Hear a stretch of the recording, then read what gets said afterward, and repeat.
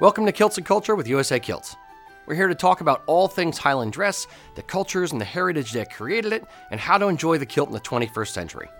From tartan and trews to haggis and history, we cover it all. So sit back, grab your beverage of choice, and enjoy the show.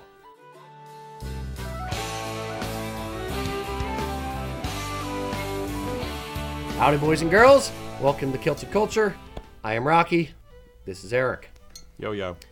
Today, special treat. We have, just like every week, or month, whatever, however often we do this. Our good friend Doug Carl brought us a couple different scotches. This is the first one that we're going to try. The Scotch Malt Whisky Society, established the Vaults, Leith, Scotland. Well, no. This is their Dueling Banjos dram. So, I'm very curious about this. Yeah, so we're going to give this a go today. Mr. Mack, while I start opening this up with my blind self, why don't you give us some of the notes there on Dueling Banjos. On Dueling Banjos dram, the unreduced nose had a definite kick, burning driftwood by boat sheds, canvas and leather like a straitjacket, and suckling salty smoke over oyster shells in a hookah pipe. That is pretty obscure. Specifically a hookah pipe. It specifically says a hookah pipe. And a straitjacket. And a straitjacket. I think somebody's trying to be a little bit too clever. I think someone needs a straitjacket for that description. Aren't we a clever boots? There's a lot of flavors, as I say in here. We got some honey, we got some pear, we got some citrus, we got some vanilla, we got some lime pickle, we've got some cold dust. Lime pickle? Cold dust? Cold dust. Cold dust, lime pickle? Methinks thou doth protest too much. Okay, this is going to be yours. Yeah, okay. Mr. Mack, if you would, come get your pickle juice or whatever this thing is here. It's a cold dust pickle. Chewing on a straitjacket. I'm still on that. It's very, very, very light. I'm just imagining color-wise. I can't get the image of somebody like trying to gnaw their way out of a straitjacket now. It's like, you know what? This would make a great scotch. These leather straps. They restrain so well. Yeah, there's still all kinds of other notes on here as well. It keeps going. Yeah, offering a big, sweet, nutty smoke, licorice, toffee, and dark chocolate. Did they just play like Scotch Scrabble and just mix up the bowl with all the words? It's a random tasting notes generator. But tastier than expected, fruity flavors swirling around in a briny, oily puddle, and chipotle and Tabasco tingling away in the mouth. This better be damn good.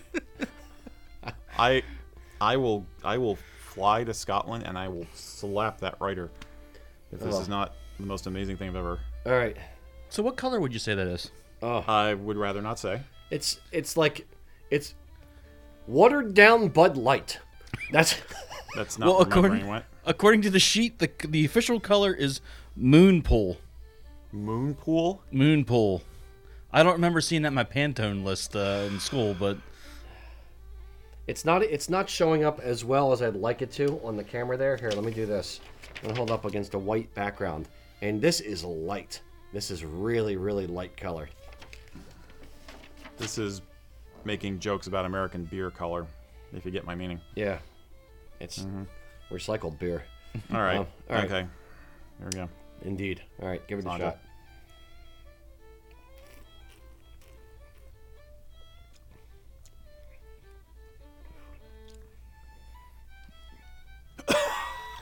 Very, very woody.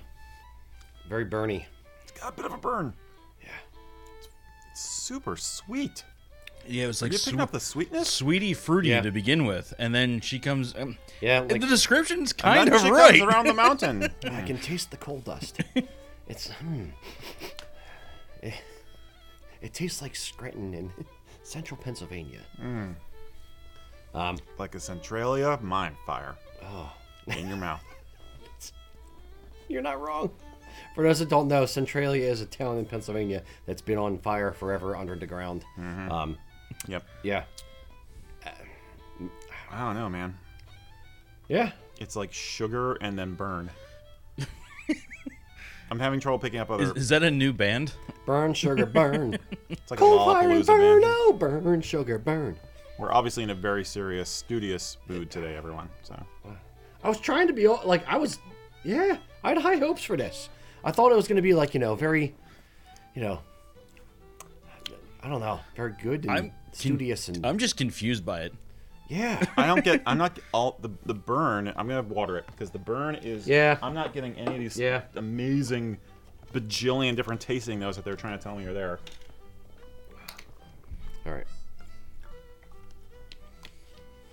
I want to may do a even have to dramatic water reading more. of those tasting notes. I want to put on like a powdered wig, As William stand up at a. as William Shatner. Oh, we could do that That's- too. That'd be good. A cigarette. You're not gonna do this, Christopher Walken? Like a coal mine on fire. Yeah. I can't do Shatner. I really can't. You just have to pause at random spots in the sentence, Eric. It's a breathiness that does it too. It does. Yeah. Indeed. Yeah. Cool. We do Christopher Walken as well. I don't know. Nah, I'm done. All right. It's still burning. Like Smooth. Smooth. I'm gonna add a little bit Pardon me. more. I'm gonna make it like a Scotch Like a cocktail. shandy. Yeah. Mac, what are your thoughts on the flavor profiles there? Not just the scent. The You're really loving it, huh? it's not my day, dude. Guess I'm a lightweight. I don't know. I like this, but I have a sweet tooth. I like the sweet beginning, As do I. I have a but sweet it's tooth, yeah. definitely it is coming in hard at the end though. Yeah. I'm feeling it all the way down. And I think adding the water actually lessened the sweet a little bit. Well, yeah, that would stand to reason, right? Jonathan King put like a fine charcoal. It's a lot of charcoal and a lot of smoke. Okay, I finally added enough water so I can taste some other things, but I put in more water than I've ever put in before. Yeah. So- Yeah. Not recommended in general. So now I'm getting the iodine flavor that they want to call is coal dust. Okay. I never really paid any attention to the nose, to be honest. Do you have the proof there? Some are asking what the proof is. Proof is 60.8%.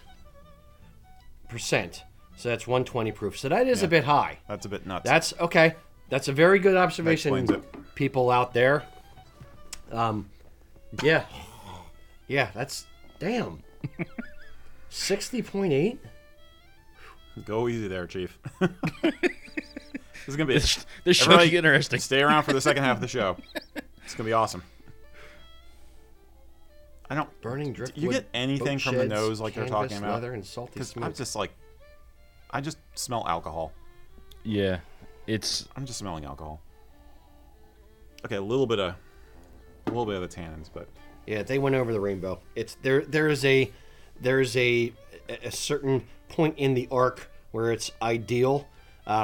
This is down the other side and around the bend, and it's the ooh man, I'm still feeling the burn. Yeah. Like, I need to water down the stuff I've drank so far. Is there a rule that there's an inverse proportion between how flowery the tasting notes on a Scotch are and how good it is? Because remember, Grandpa's. For those of you who weren't with us in the last Grandpa? month, Grandpa Still's Celtic whiskey moonshine, and his tasting notes were just like simple, to the point, and dead on. Well, And this now is we have like leathery undergarments from the 100 Years' War combined with a burning shed Yes. by the ocean. your grandmother's Celt collection. Kelp collection. Celt collection, yes. Yeah, this is. I'm going to drink it out of respect to our friend who gave it to us. But Doug, don't do this to me again. I'm hoping the other one's better. We have another one back there. Yeah, somewhere. no offense meant Yeah. to the gifter Yeah, at yeah, yeah. all. And if We're anybody honest. if anybody likes this out there, and tell us why. Tell us what we're missing. Tell us what the hell's wrong with you. I'll let this breathe, and maybe a half hour from now I'll like it better. Yeah, that's fair. Maybe if some of the alcohol evaporates off a little bit. You did not let the bottle rest this time. You used this. Cold open. Yeah. I know. I did it for the gram, son. Yeah. It's like the guy jumping in the Schuylkill. Yeah, idiots. But I'm gonna pour a little bit more, and I'll let it rest. We'll see. Yeah. Well, I'll finish this first, then I'll do that. It's gonna hurt. This is sweet and burning. This is like coming in from splitting wood or getting the wood in a cold morning, and just needing to wake yourself up. Yeah, wake up in the morning, boy. Yeah. Don't wake you up in the morning, boy. I'm actually looking forward to firing up my wood stove for the first time this year. Mm-hmm. So the summer has just been so brutal here. I am actually ready for winter. That sip wasn't too bad. I wasn't getting the at the end kind of there. Okay. I think it'll mellow out. I think it will. Okay. Yeah.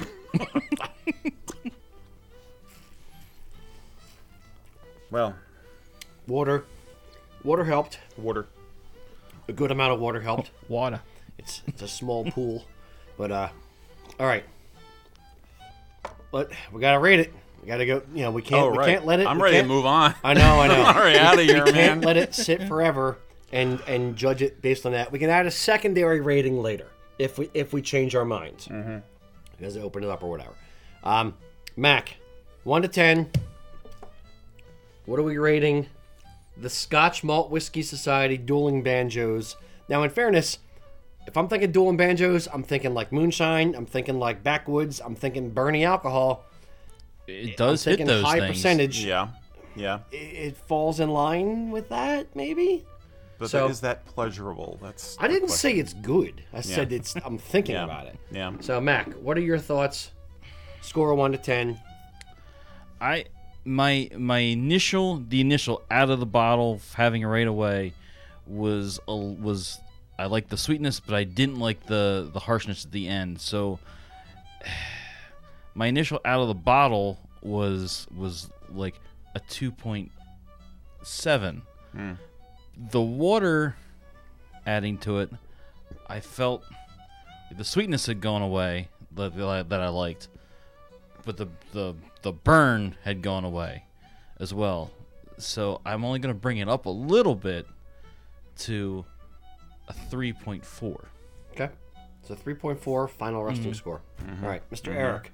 I was going to say like 3.7 or 3.8. 3.8. The only thing that saves it for me is I could see it as a ingredient in a very restorative hot toddy. I would mix this with a fair amount of honey and or maple syrup and Tea Bengal spice tea, and that would be good for your chest on a cold day. Okay. I don't get like the full sinus clearing that I would want for like in front. You've shoveled snow for 2 hours and you come in and you're cold and chilled to the bone and you just need a little nip. I don't get the head clearingness from this. I'm roundabout where you guys are. I'm gonna give it a firm 3.6. I reserve the right to change my mind later after we let it rest and kind of gas off a little bit, but I'm at about a 3.6. Is that where did we rate the Smokehead? Do you remember? That was a long time ago. Smokehead was low. It was super low. That was like the worst thing ever. Yeah. It was too much. It was over the rainbow, down the road. Yeah. It was that was bad. This is like either. I think Smokehead was in the 2s. Yeah, so this is like our second worst rating. I'm suspecting this might be our second worst rating. Yeah, ever. it's gonna be close. Yeah, so. I will say this: we appreciate the gift. What this is an example of is we're going to be honest. We are going to give you our actual thoughts. So please don't take offense. We do still appreciate the fact that you guys send us random things to try on the show. Sometimes we love it, sometimes we don't. Mm-hmm. It is what it is. Okay. That being said, boys and girls, throw in all your questions, whatever questions, comments, whatever you have for us. We will happily answer you as honestly as possible, as honest as we are about this scotch. Mr. Eric, while they're loading in questions and Mac is controlling the boards over there with our good friend Adam, why don't you jump in and give us a question? Okay. Okay. Great question. Yes. I'm gonna jump right to this one at the top of my list. Ellie Steele, just this morning, asked us, "Do you have any idea behind the Gordon clan's Blue Gordon tartan? One side of my family are Gordons, and I know the clan tartans," she says, pretty well, "except for Gordon Blue. I can't find much information online, so I thought I'd ask you guys. Thanks." Gordon Blue is a little bit of a weird one. I knew that Loch Carron, as far as stock supporting, Loch Carron was the only mill that offered Gordon Blue as a tartan offering. And I was like, I've never researched it. So I have notes. I'm prepared. Ta-da. I looked it up at the tartan register. I just searched on Gordon, went through the whole thing, and there is no Gordon Blue in the register. The tartan that I think it is, it's essentially the same thing, but they're missing Loch Carron is missing the 2 black guards on the yellow stripe, is called Robert Gordon University. So it is a Gordon-esque, we'll call it. Gordon-esque. Gordon-esque. I'm going to read you the notes, and there's a reason why, so stick with me. Designed by Mike King of Philip King Kilt Makers in Aberdeen, in July 2007, a photograph of the tartan was sent in for identification, the tartan having been bought many years ago in Langholm from the Edinburgh Wool Mill as a scarf. That photo is clearly of this tartan, which could place in doubt its current attribution. I'm going to point something out. This is kind of a living, breathing, evolving thing. So the tartan is recorded in the register.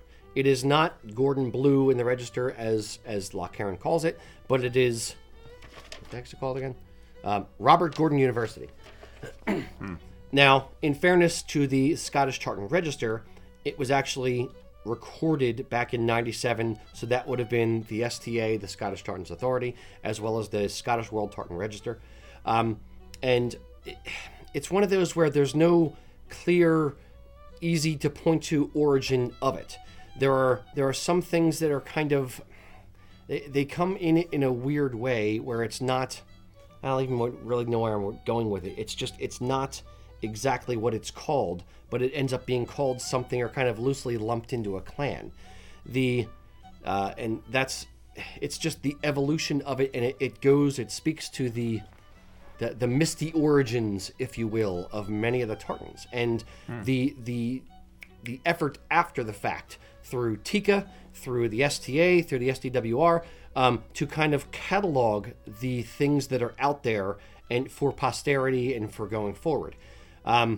We talked about this briefly. What were the other things we talked about? Yeah, I think basically your main reaction earlier was that there's a propensity for people to come up with new tartans for commercial reasons to slap a clan name on them for whatever reason. Either they think the design looks similar to an existing clan tartan, or they think that they can borrow some cachet by using a clan name. That's the main thing I remember from our discussion. Yeah, it's one of those where the tartans exist now, or plaids, or generic, or universal, whatever you want to call them, fashion tartans, if you will. Mm-hmm. And some companies will come out with it and don't want to register it, but the tartan register's job is to kind of find those, and has historically been, to find those and catalog them for time immemorial. Right.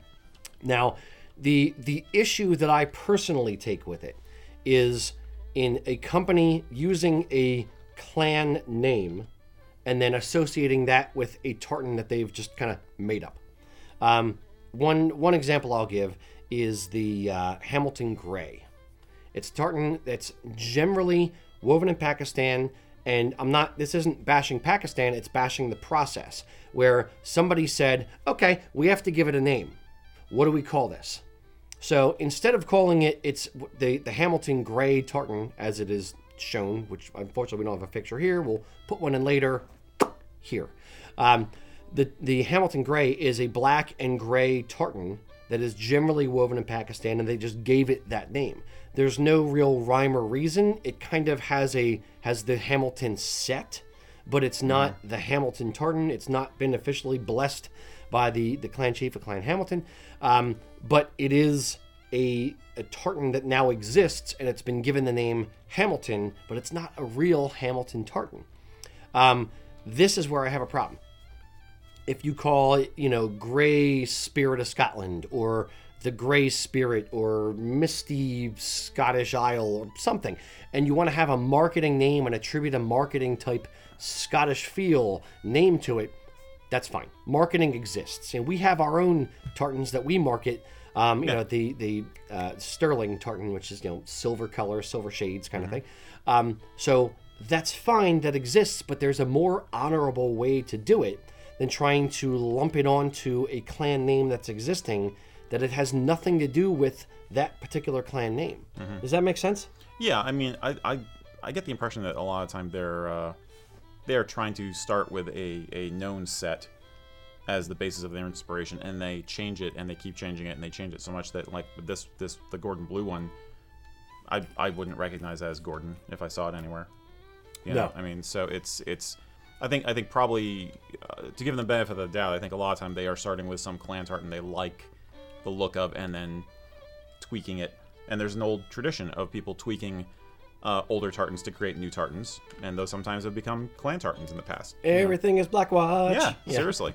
It's just that it's I mean, just once once you've separated it by like 5 or 6 or a million degrees, you gotta give it a different name. Yeah, I agree. Exactly. There's honoring an existing tartan and tweaking it, and then putting the name into as a nod towards the name or in the explanation of the tartan.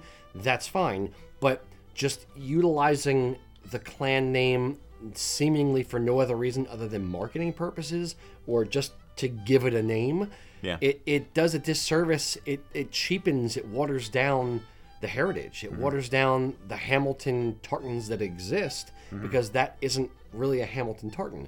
The same kind of thing, and I'll beat up Loch Carron a little bit, and I don't know the full backstory of it, but it's one of those where it's like, why it's not a real officially blessed Gordon tartan, so I'm confused why it exists.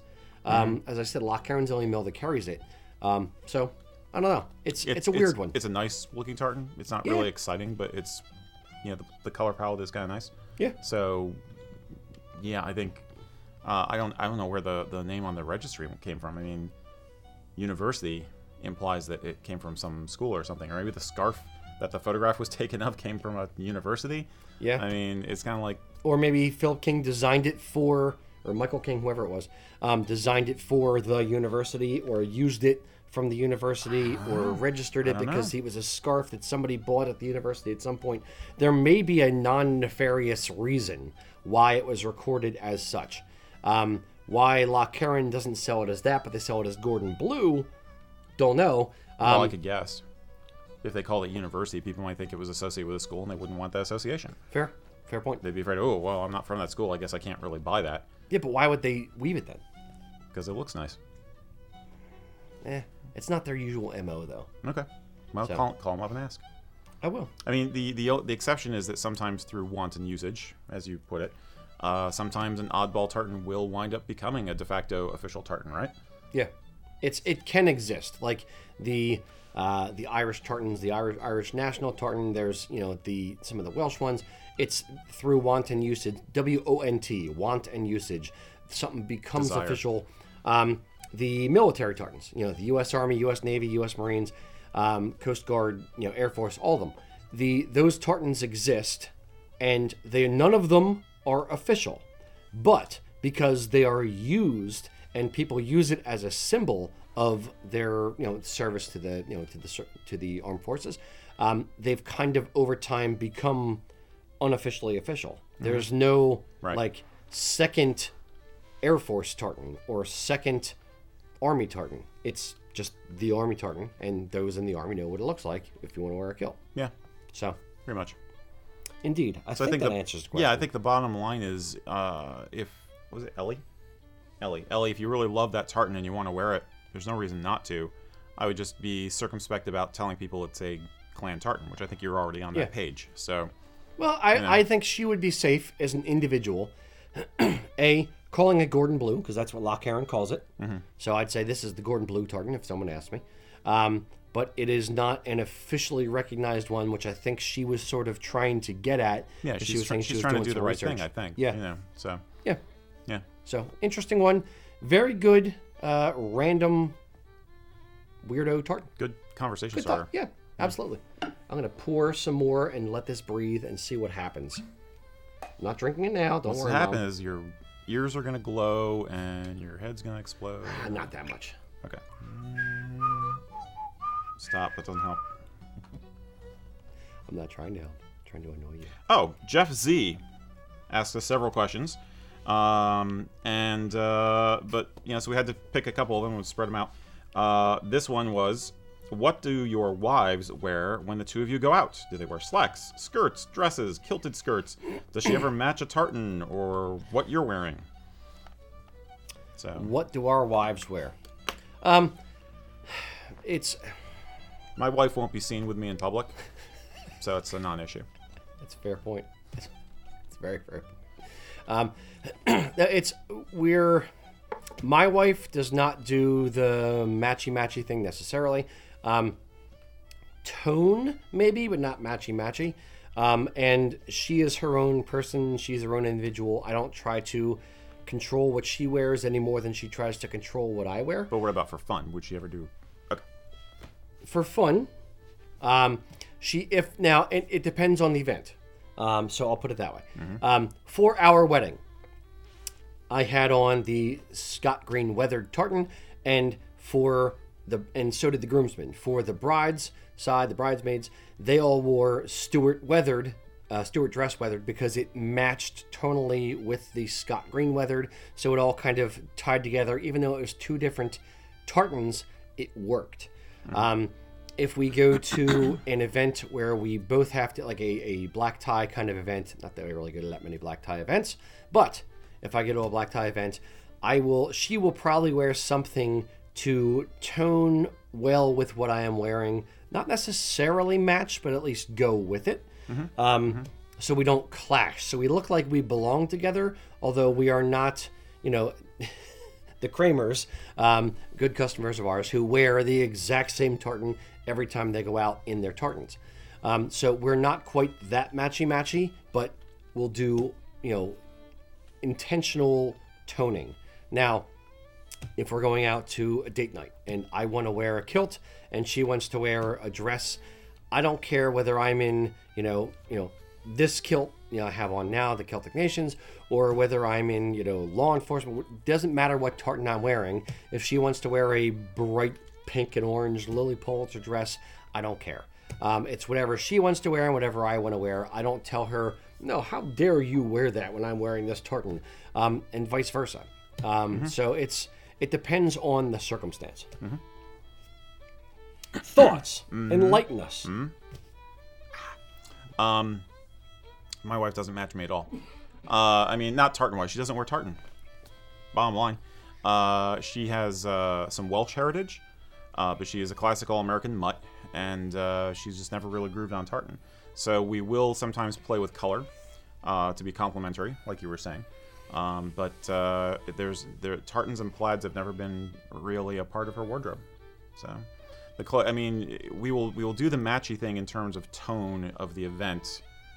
Like we're doing something heathen, we'll both wear something with the brooms on it or something. Or if we're doing, I have a couple of nice pictures of us from Victorian and steampunk events where we're both in, turn of the century kind of a kit. But never does she put on a tartan to match me. Right. So she's her own person. So funny that. Yeah. How women have their own personalities and lives. Weird.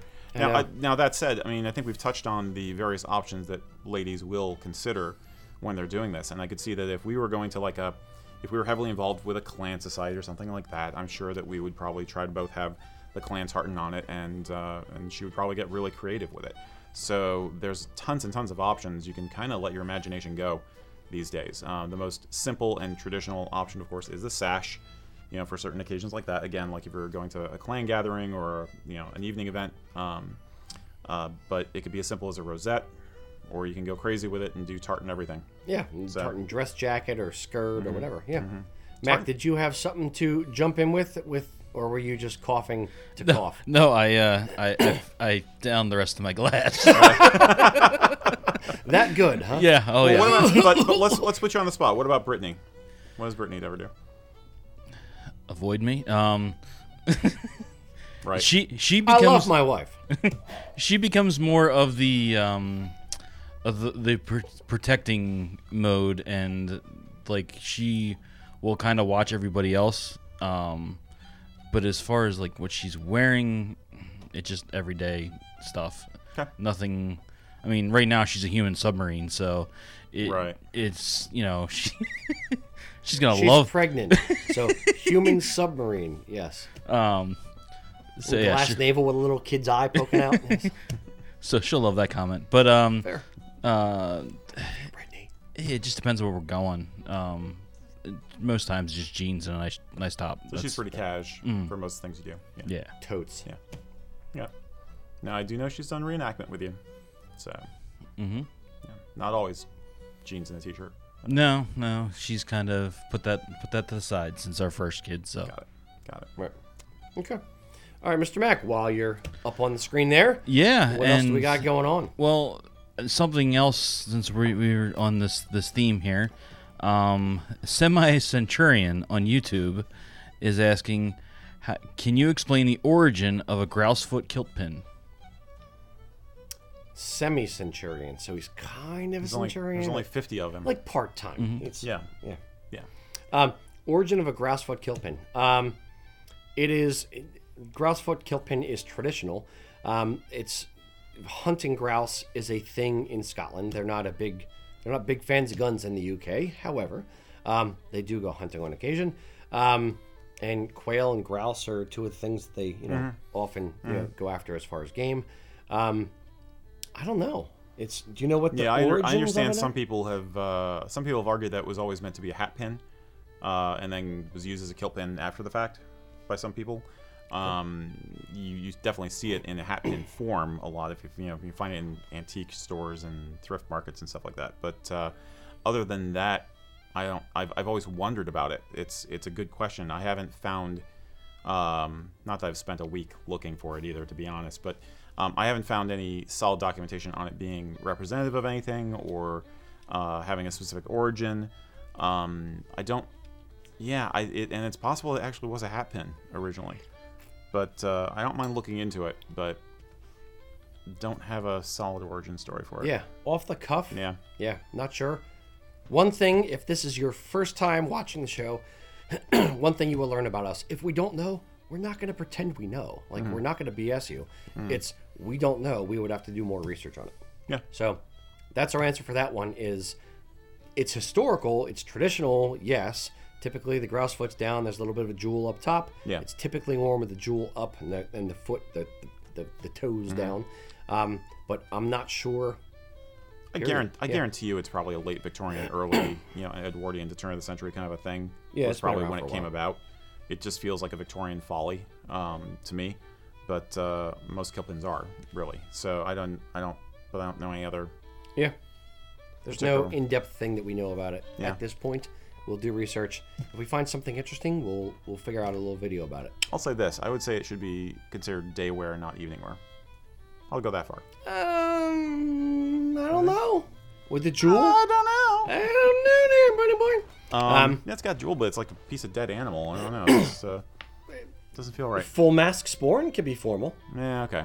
I don't know, just something about it doesn't feel... Now, an ermine foot, maybe, but... Herman's my friend. How dare you, sir?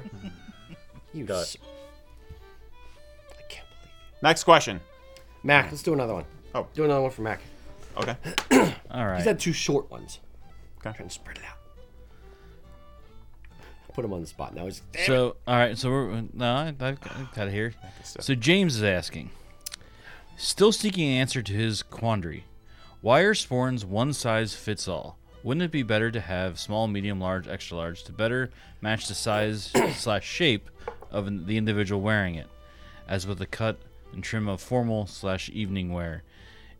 I think this would make for a better fit. I will take that question directly to the sporn makers in Scotland and ask them. I would say this. I don't think he's necessarily wrong. No, I don't think he's wrong, but I think it's a marketing thing. I don't think they want to make multiple sizes. It's a marketing thing and it's a sales thing. Yeah. Forget them they would make whatever we want them to make. Yes, but are you It's going to, more is the it- retailers. Right. Do they want to carry small, medium, large Right. of X number of sporins? Right. And then on top of that, specifically with the cantle of a sporin, where it's a lot more money. It's not just like the cost of a die to make one shape, a stamping die for leather. The cantle is a fixed size, fixed thing. And if you are going to make a small, medium, large dress sporn, you'll need 3 sizes. Even if it's just medium and large, you'll still need 2 sizes of a cantle, which means you have to carry twice the inventory. or 3 times the inventory. Yeah, and it's one of those where it gets too costly, and it's close enough already. For day sporns, for other things, we've had guys on odd, rare occasions ask for a slightly larger sporn or whatever, because they have big mitts, just big old hands. Now, what they usually are actually asking is not for an increased width, increased height. They're actually asking for an increased gusset, the depth of the sporin.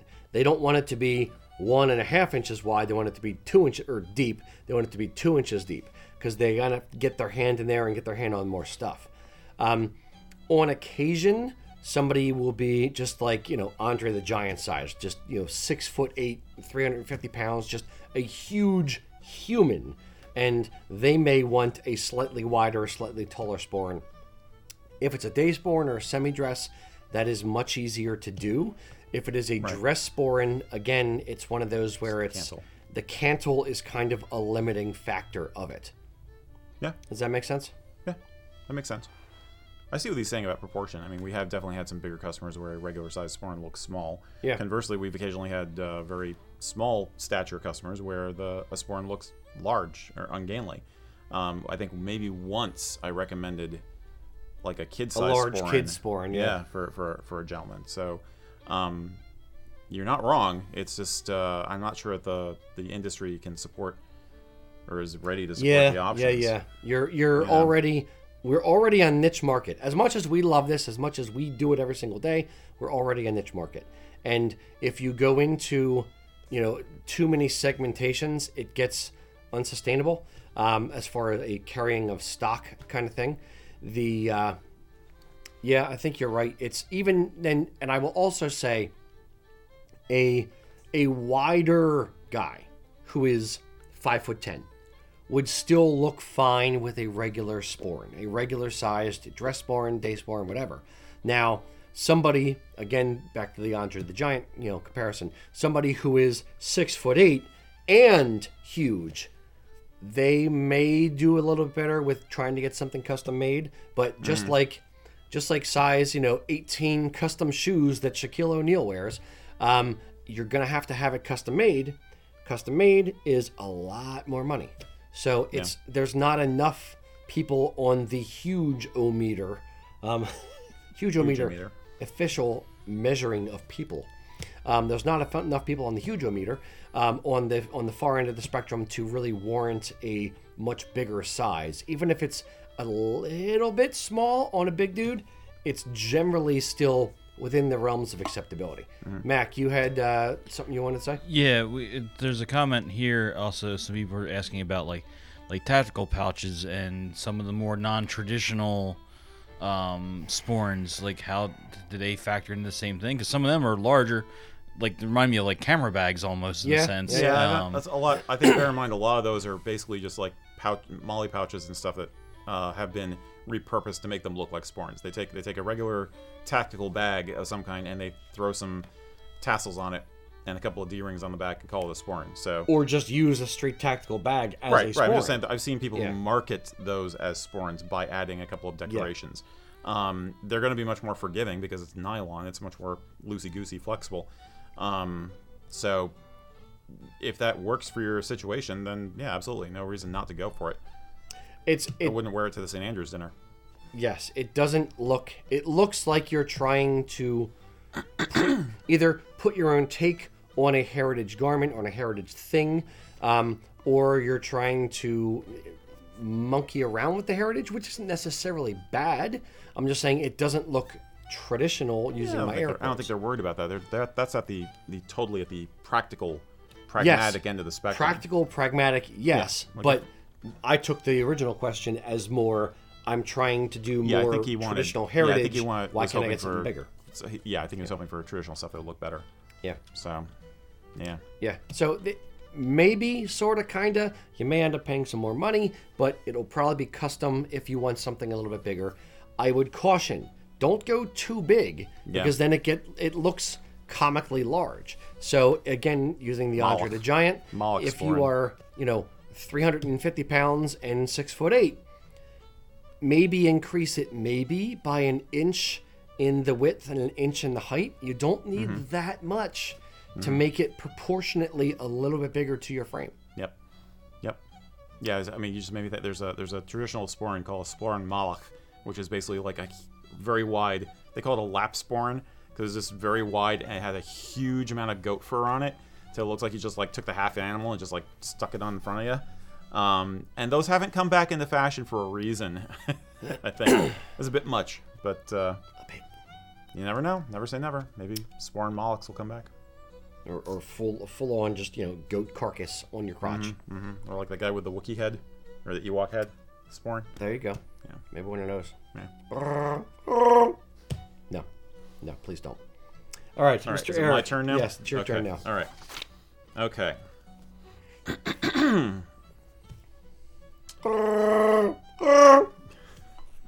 Han, you're in carbonite. Stop. I'm trying to concentrate. Never.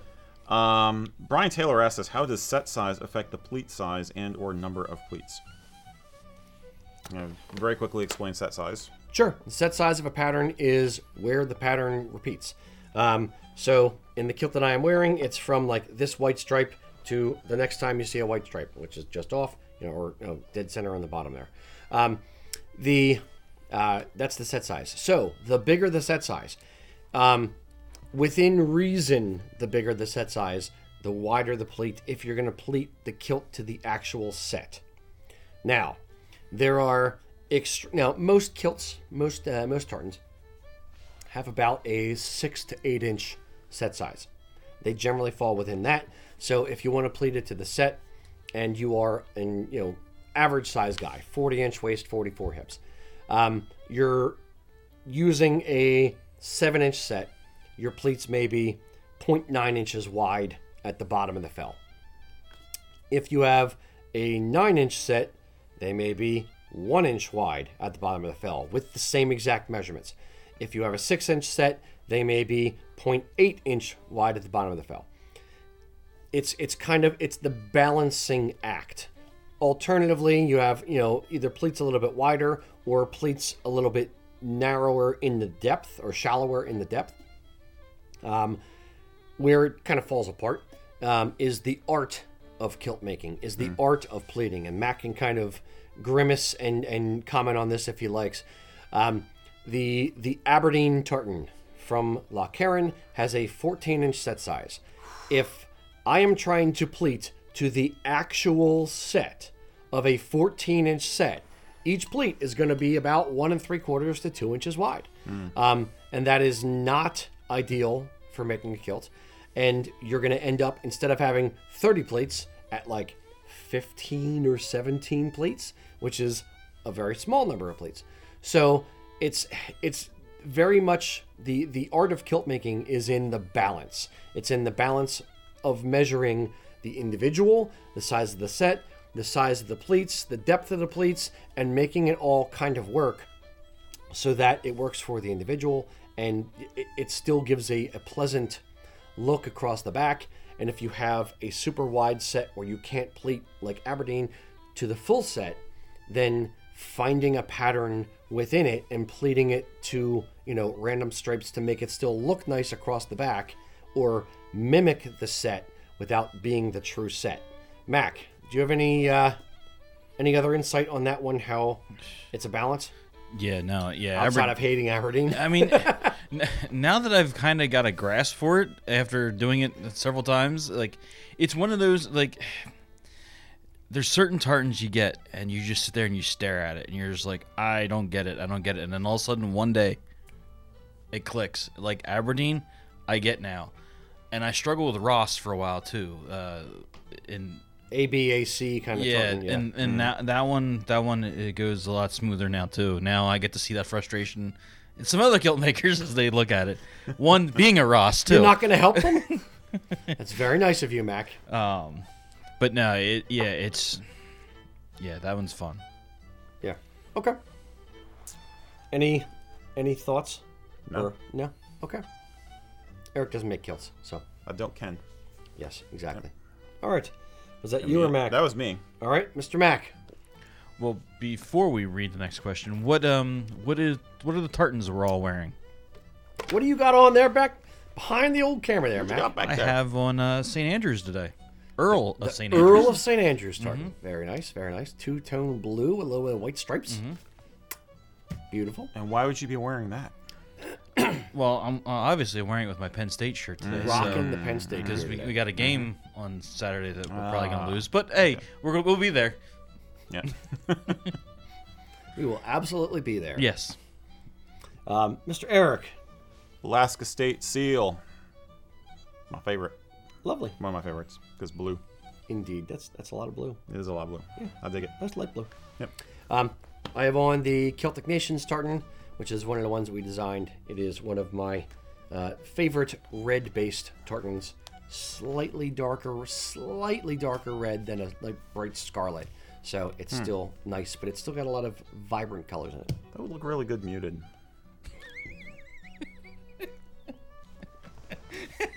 You can happily pay for a full bolt. I will weave it. You guys heard it here first. Eric is going to pay for a full bolt of Celtic Nations Muted. Check out my GoFundMe. Exactly. Ian's #1 donor. The joke is, Oh, hey, guys. Ian, our one of our kilt makers, Ian, has been bugging the hell out of me, and it's almost a point of honor that I won't do it now for this particular tartan in a muted color scheme. So maybe someday I'll leave that little glimmer of hope just to let him just hold on just that little bit longer. Indeed. Okay. Okay. All right. Next You're gonna question. You're going to do Whoever- Mac, I think. What's the next one? Yeah, There we go. we're heading here. So, the Zombie Caddy on YouTube is asking about our second favorite holiday, Oktoberfest. It's Now, around- is zombie caddy? Is that a man caddying for a zombie, I don't know. or is that a zombie? CADDIE or DDY? okay, DDY caddy. Caddyshack Zombie is caddy. DDY. I don't know. Got it. Okay. Yeah, I don't yeah. golf. Okay, me neither. It's fine. So they're asking with Oktoberfest around the corner, would wearing a kilt to an Oktoberfest celebration be too big of a culture clash? It's been done. Nope, I've done it. Yeah. Yeah, have at it. Yep. With the old, what's the beer thing where you hold the beer out straight in front of you? Oh, Damn it! What is this? There's a Yeah. competition. Sly Fox does it. Jim, Oh, okay. our hockey buddy, Jim. yeah. Let's hear it for these guys. Come on. Let's hear it. Let's hear it. Let's all spill the beer.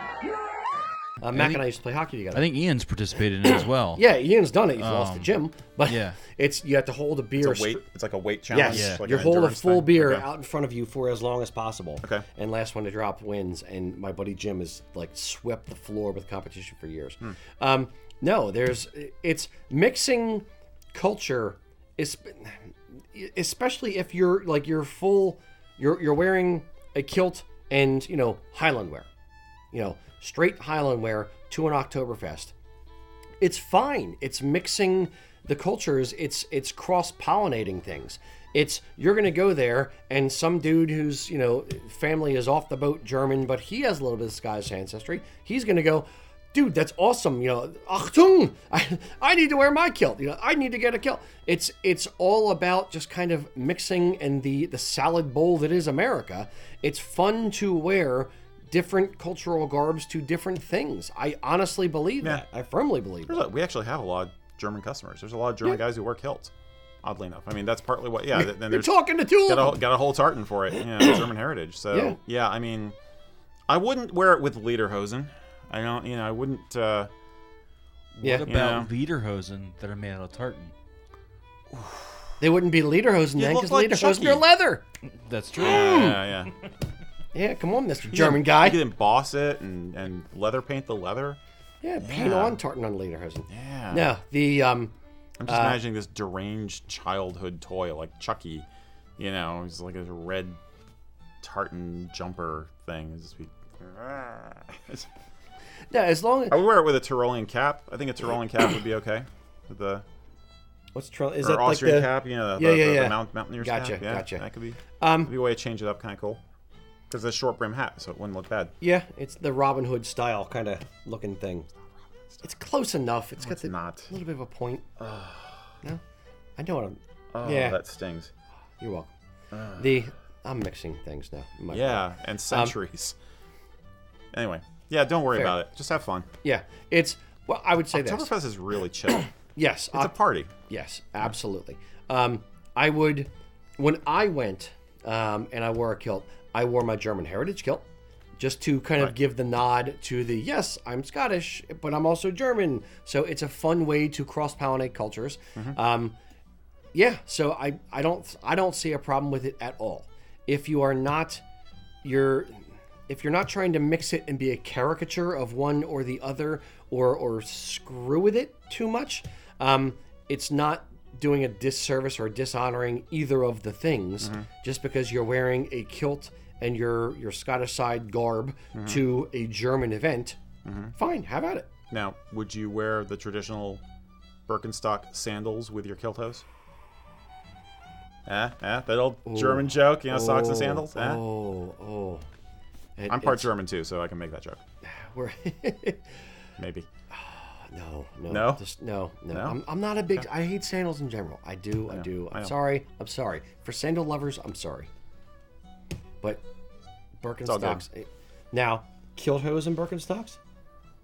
No, I wouldn't do that either. Yeah, no. That you are dishonoring both. And hippies simultaneously. All three above. Yes. What time is it? Okay. All right, so my turn. Yes. We're getting towards the top of the hour, so I'll try and make this a shorter one.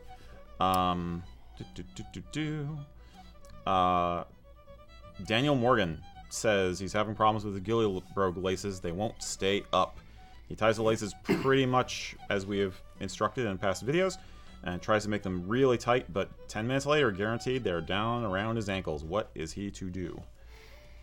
My brain immediately went to Derek Morgan, the ska magnate from the 60s. So, like, if your laces fall down, buddy, pick it up, pick it up, pick it up. Pick it up, pick it up, pick it up, pick it up, pick it up, pick it up, pick it up. That was horrible and Pick it up, glorious simultaneously. That was like the ska dad joke right there. You don't get many of them on a kilt show anyway. It's not a lot of Scottish ska. Is there a Scottish ska? I don't know if there. I mean, there's a ska scene in Scotland. I'm I was sure. gonna say there's got to be. Tangent. What do you do if your Gillybrogue laces are falling down? I would, without knowing the laces and the material of your socks, I would say maybe like option one, make sure you're pulling the shoes tight enough. If you don't pull your shoes snug, maybe it kind of in the wiggling of your ankle back and forth, walking around, that kind of thing. Maybe it's kind of loosening the lace a little bit to be able to fall down. You don't want to cut off circulation, but at the same time, you don't want to have, I don't know. So A, make sure the shoes themselves are tight enough. Option 2, B, whatever number I'm on, letter. I would say check the laces themselves. If I don't know whether you bought the gillies from us, whether you bought it from somebody else. I don't know the style of laces because we carry two different types of, two different brands of Gillybrogues. Look at the laces. If the laces are like smooth or dressy kind of laces, or not like grippy, not cotton, maybe look to replace the laces with something that'll grip the hose a little bit better. Perhaps a little more nap to it. Yeah, a little bit Not more quite nap. so waxed rat taily or whatever. Exactly. Okay. Now I've never seen ghillie brogues with like waxed dress laces in them. Yeah. But replacing ghillie brogue laces is not a difficult thing. I want to say the length of the laces is either 72 or 96 or whatever inches. So it's like standard boot length. So it's a standard length that you can get at a regular store. So then all you do is just pull the tassel back a little bit. There's a knot underneath the tassel. Untie it, pull the tassel off, and then, swap out the laces for something that may grip your socks a little bit better.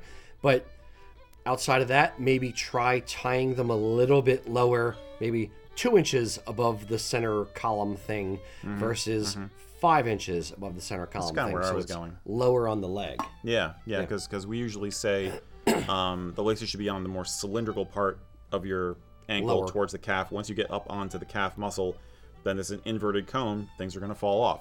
So you may have thick calves, something like that. I don't know. But some kind of an alternative tying style, maybe going around the leg a couple more times instead of crisscrossing once and then tie, might work better. Reduce the altitude, basically. I mean, kind of lean into the fact that they want to fall down is kind of where I'm going.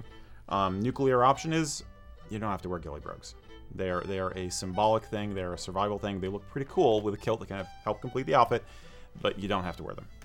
So don't feel bad if that particular piece of the fashion is not working for you. Yeah, if there's the two parts of the outfit, I will say that if gun to my head, you have to leave off 2 parts of the outfit. I would first leave off the skin do. Next, I would leave off either kilt pin or ghillie brogues. Probably ghillie brogues next. And I have issues with my feet on occasion from arthritis, so I tend to wear a cushier sole pair of wingtips on occasion, unless I'm really getting gussied up and I'm able to sit down for a while. Then maybe I'll put on a pair of ghillie brogues. So it's form follows function. If it's going to keep falling down, you're not having luck for certain reasons, as Eric said. Sack it. Just go with a pair of wingtips. Yeah, if it bugs you, you don't have to deal with it. Yeah, it's not like you're foregoing the kilt, or Right, you're wearing a right. Saxon jacket with a kilt, or you're forgetting the sporran or something like that. It's not a cardinal sin. It's a minor sin, not a cardinal sin. I wouldn't even say it's a sin. You're not out of uniform. Yeah. But I would try, yeah, maybe multiple ties a little lower down. Play around with it, invent your own look. Yeah. Kind of simplify it. Indeed. All right. All right. Mr. Mac. Well, before we get to the next question, we should probably do... It's that time again, kids. All right, our ambassador this session is Lewis Collingwood. Lewis has been a friend of ours on the Kilts and Culture group for a long time, and he is absolutely a serial kilter. Work-wise, he works as a maintenance supervisor at the world-famous Hot Pocket factory. I don't know how he stays so thin. His education is from Moorhead State University, where he has an engineering degree. His heritage is basically both Scottish and Irish roots. On the Scottish side in Clan Mackay and also Anderson. Curious anecdote from that is that his mom found out that some of their ancestry goes back to the Black Duncan, Campbell Laird of Glenorchy, 7th Laird of Glenorchy. They apparently that guy was really into architecture, so they thought that was kind of cool. So about 5 years ago now, he because of his interest in his heritage, he got into kilting, and he basically hasn't looked back since. He calls tramp pants torture tubes. Yep. So but he was inspired because he's got a couple of great quotes I'm going to give you. Our heritage and family means everything to me. I think it's so important to know where my family came from and the struggles they faced. This is like my line. This is my thing. If it weren't for them, I would not be here. Carrying on family traditions is how we keep the past alive and do not let it become just a memory. Words to live by. As far as kilts themselves are concerned, he just loves the versatility. Basically, it looks great no matter what you're doing. It looks great and it's comfortable no matter what you're doing.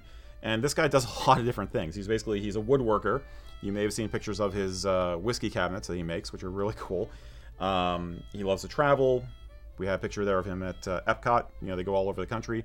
He's a motorcyclist, although he did point out he does not wear the kilt. When he's motorcycling, he will bring a kilt with him in his pack and then switch into it once he gets to his destination. He does not wear the kilt while riding the motorcycle. And he's a hiker.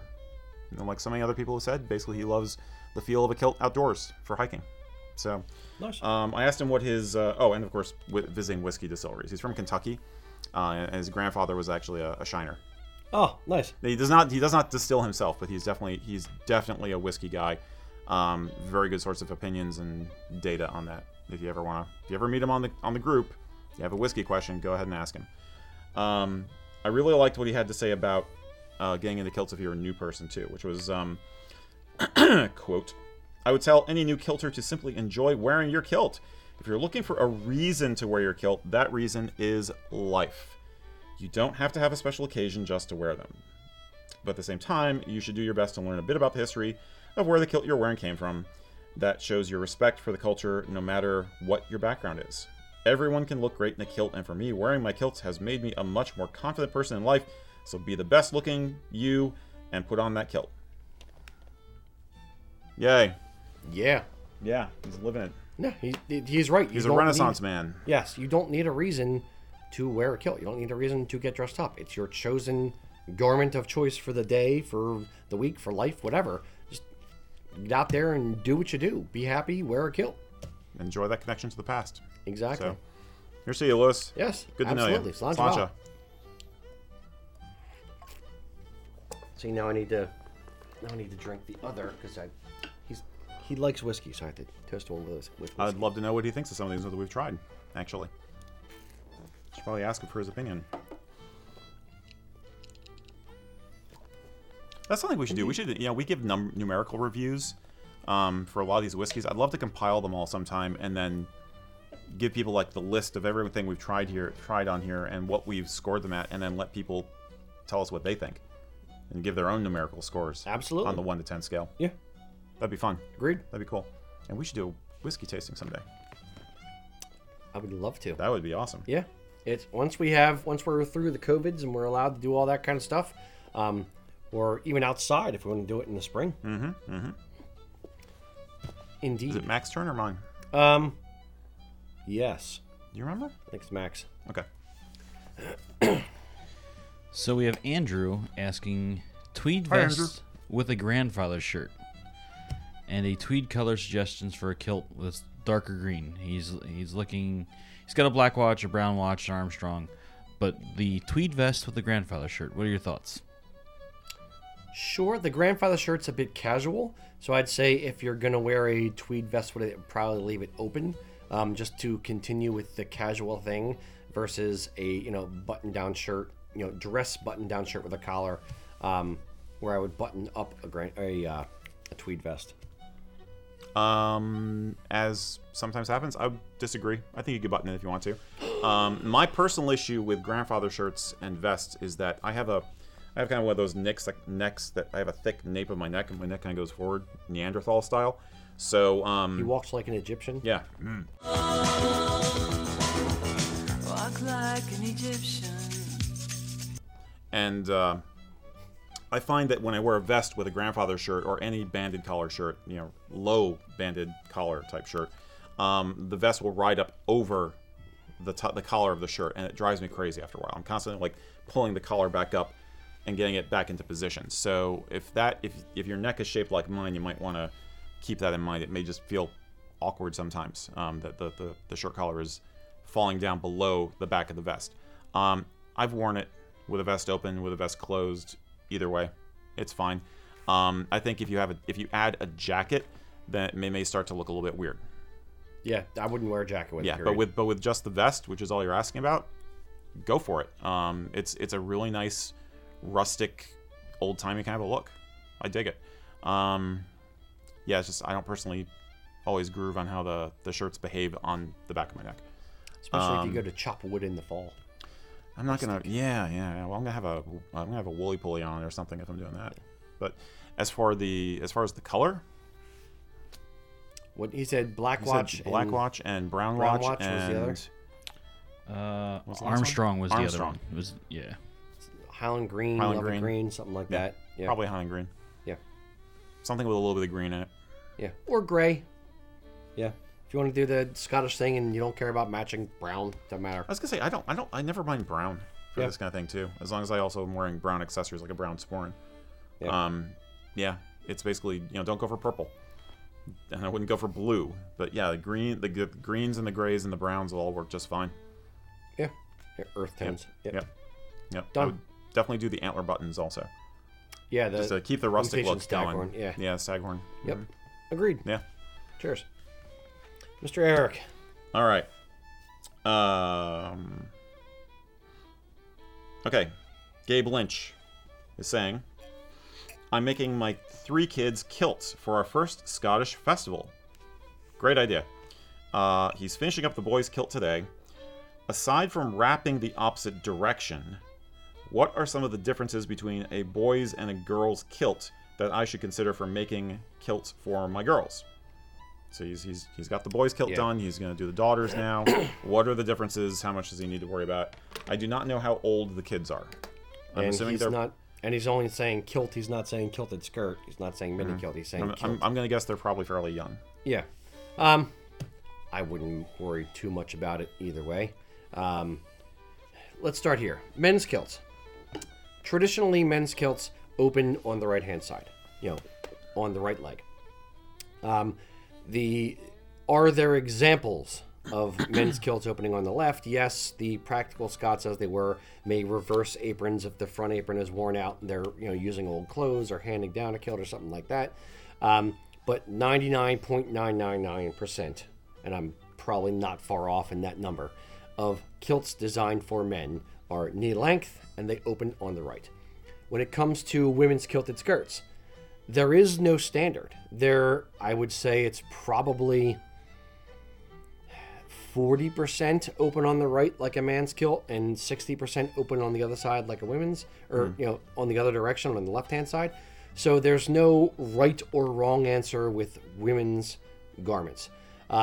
If you are making knee-length kilts effectively for your kids, I would take it easy on yourself and just make them all the same way.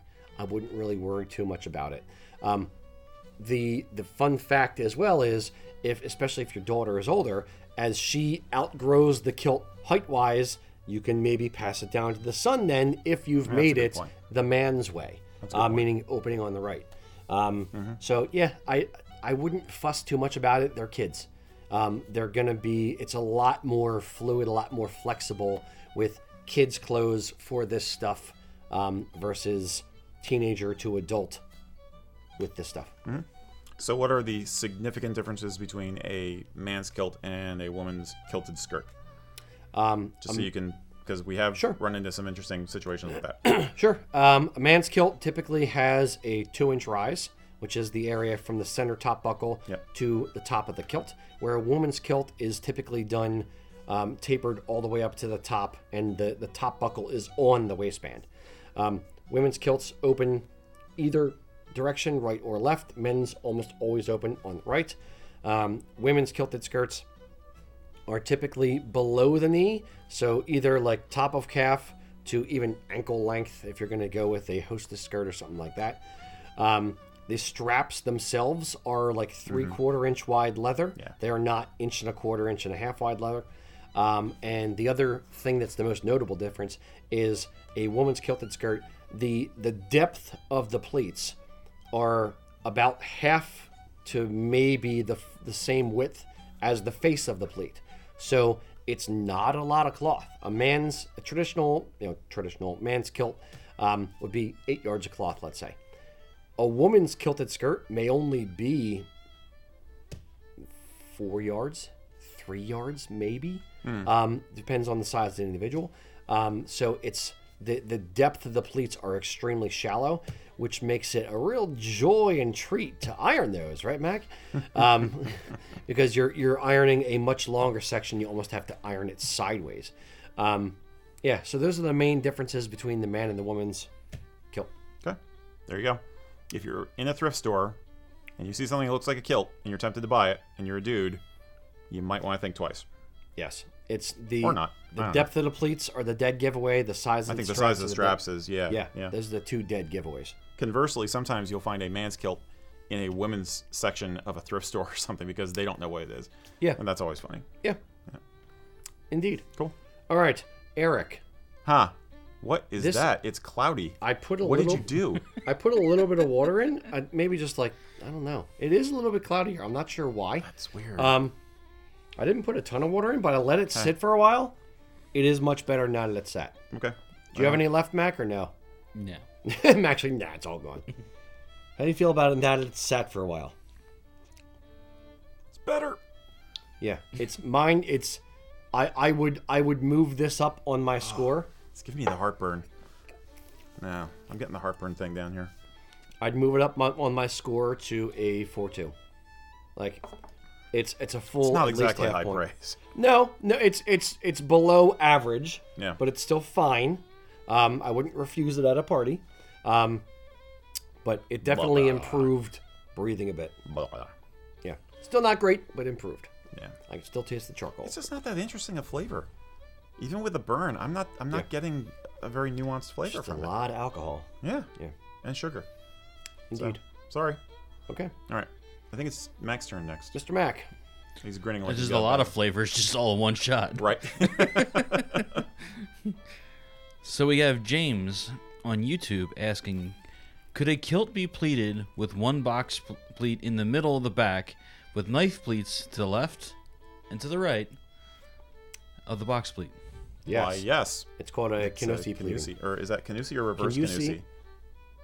That's Canusi. Okay. Utilikilt brand, Utility Kilt, is they use what's called reverse Canusi pleating, which is the left side pleats like a normal kilt, where the pleats go around this direction, and then the right side, the pleats wrap around this direction, and they meet in the back like flat with a reverse box pleat inside. So the knife pleats center on the back, and then there's a box pleat on the inside.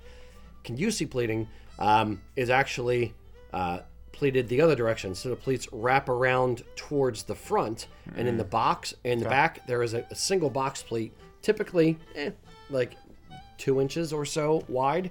I'm not a big fan of that particular pleating because it always feels to me or looks to me like you have a tail. Just that single wide pleat running down the center of the back all by itself.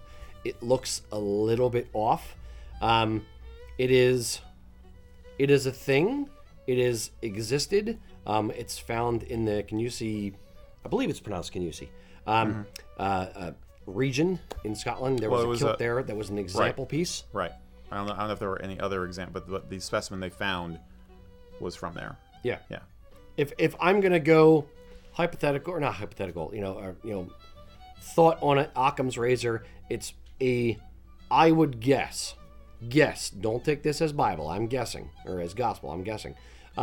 It was a tailor a couple hundred years ago who was monkeying around with something different. Somebody came, I'm taking today's mentality and kind of applying human nature to something a couple hundred years ago, where somebody came in and said, hey, I want to do a kilt, but I want to do something a little bit different. Can you pleat it so that it comes around this way, or a different pleating style so mine is different? That is a complete guess, but that is my guess where it kind of came from, why there is a historical piece that is an example of this.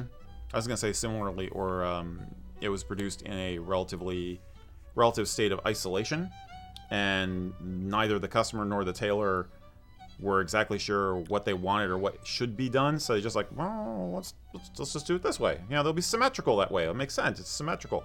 And it was a shot in the dark, and the customer was okay with it. Yeah. Now, it survived in somebody's trunk for 200 years, so how often they wore it, maybe it wasn't that successful, but the style has stuck around. It's not super popular, but there are a few people out there who make them, and people do them. I think home kilt makers just make it as a lark. It's kind of just like, it seems fun, it's different. Yeah, So I'll do it. or people, as Lucas would say, people who want the special. Yeah. They want to be special. They want to be different. They would do either, reverse Canusi or Canusi pleating, or military box pleating, or box Right. pleating, or like there's a few different styles of pleating. But some people just want something to be different. 98.5%, maybe even 99% of kilts today are knife pleated, meaning they all have a knife edge and they all go one direction around the kilt, from your left side wrapping around to the right. Now, there are a few people who specialize or do box pleating, military box pleating, but those are uncommon, and you would have to ask for it and seek out someone who's willing to do that style of pleating specifically for you, because again, 99% of people, kilt makers, just do the one style, or they charge an inordinate amount for a different style of pleating because it's not the same, takes more time, because you're kind of reinventing the wheel. Mac, do you have any thoughts on the can you see pleating or the sample thing? Or I know you like history as well as Eric. Yeah, I'm like, I could easily be like, believe that that was done that way, or just somebody was trying something different. Or the other thought I had is somebody started making it, that person died or left or whatever happened to them. Somebody else picked it up and finished it, and they went the wrong way. Like, it could be that simple. Yeah, it's part of a suit. The original the kilt is part of there's a matching tartan jacket and waistcoat that go with it. Then it could be something more of a formal. Somebody looking for something a little bit more formal to wear. Look cool at the ball. It's kilt making in general. The evolution of the kilt. It's not a straight line A to Z. There's offshoots. There's people doing fun, funky, funny stuff with the kilt back then as there is now. Like, look at 21st century kilts making tweed or saran wrap or snakeskin or denim kilts with pockets on the outside. Fast forward 200 years, someone's going to look at that and say, see, someone was doing it. That existed for a reason. There was enough of a market that a thing existed. Yeah. So it's not a to Z straight line, evolution. There are branches off the evolutionary tree, Yeah. On the other hand, I think we always say in the historical community that you can't assume just because they could do something, they did. I had a friend who tried to make the argument that you could argue that blue jeans would be period correct for the Renaissance because they had indigo dye, they had heavy twill cotton, they could have made a fabric like that, therefore they could have made blue jeans, therefore I'm going to wear blue jeans. It's like, no, dude, come on. Very funny, haha. That's a lazy person. Yeah. Yeah. I don't want to. Well, he's just trying to be a gadfly. I know. But so don't make those assumptions either. It's a balance. Agreed. All right. Yeah. Is it my turn then? Sure. Yeah, I think it is. All right. Brian wrote to us and he said, he gave us props first. I really respect what you do at USA Kilts and specifically your YouTube channel. I am not part of any Celtic community where I live, and I appreciate the knowledge and connection your videos provide. Thank you. We try. Now, the question. I'm wondering if you have any recommendations or insights on people wearing kilts for physical needs. Specifically, chronic pain. I prefer the look of a traditional kilt, but I cannot wear a sporran, so I resort to a utility kilt with pockets. I don't understand how people can handle a sporran bouncing on their tenders all day. Do you have any thoughts, advice on wearing a traditional style kilt without a sporran? I tend to carry lots of things in the pockets of my utility kilt.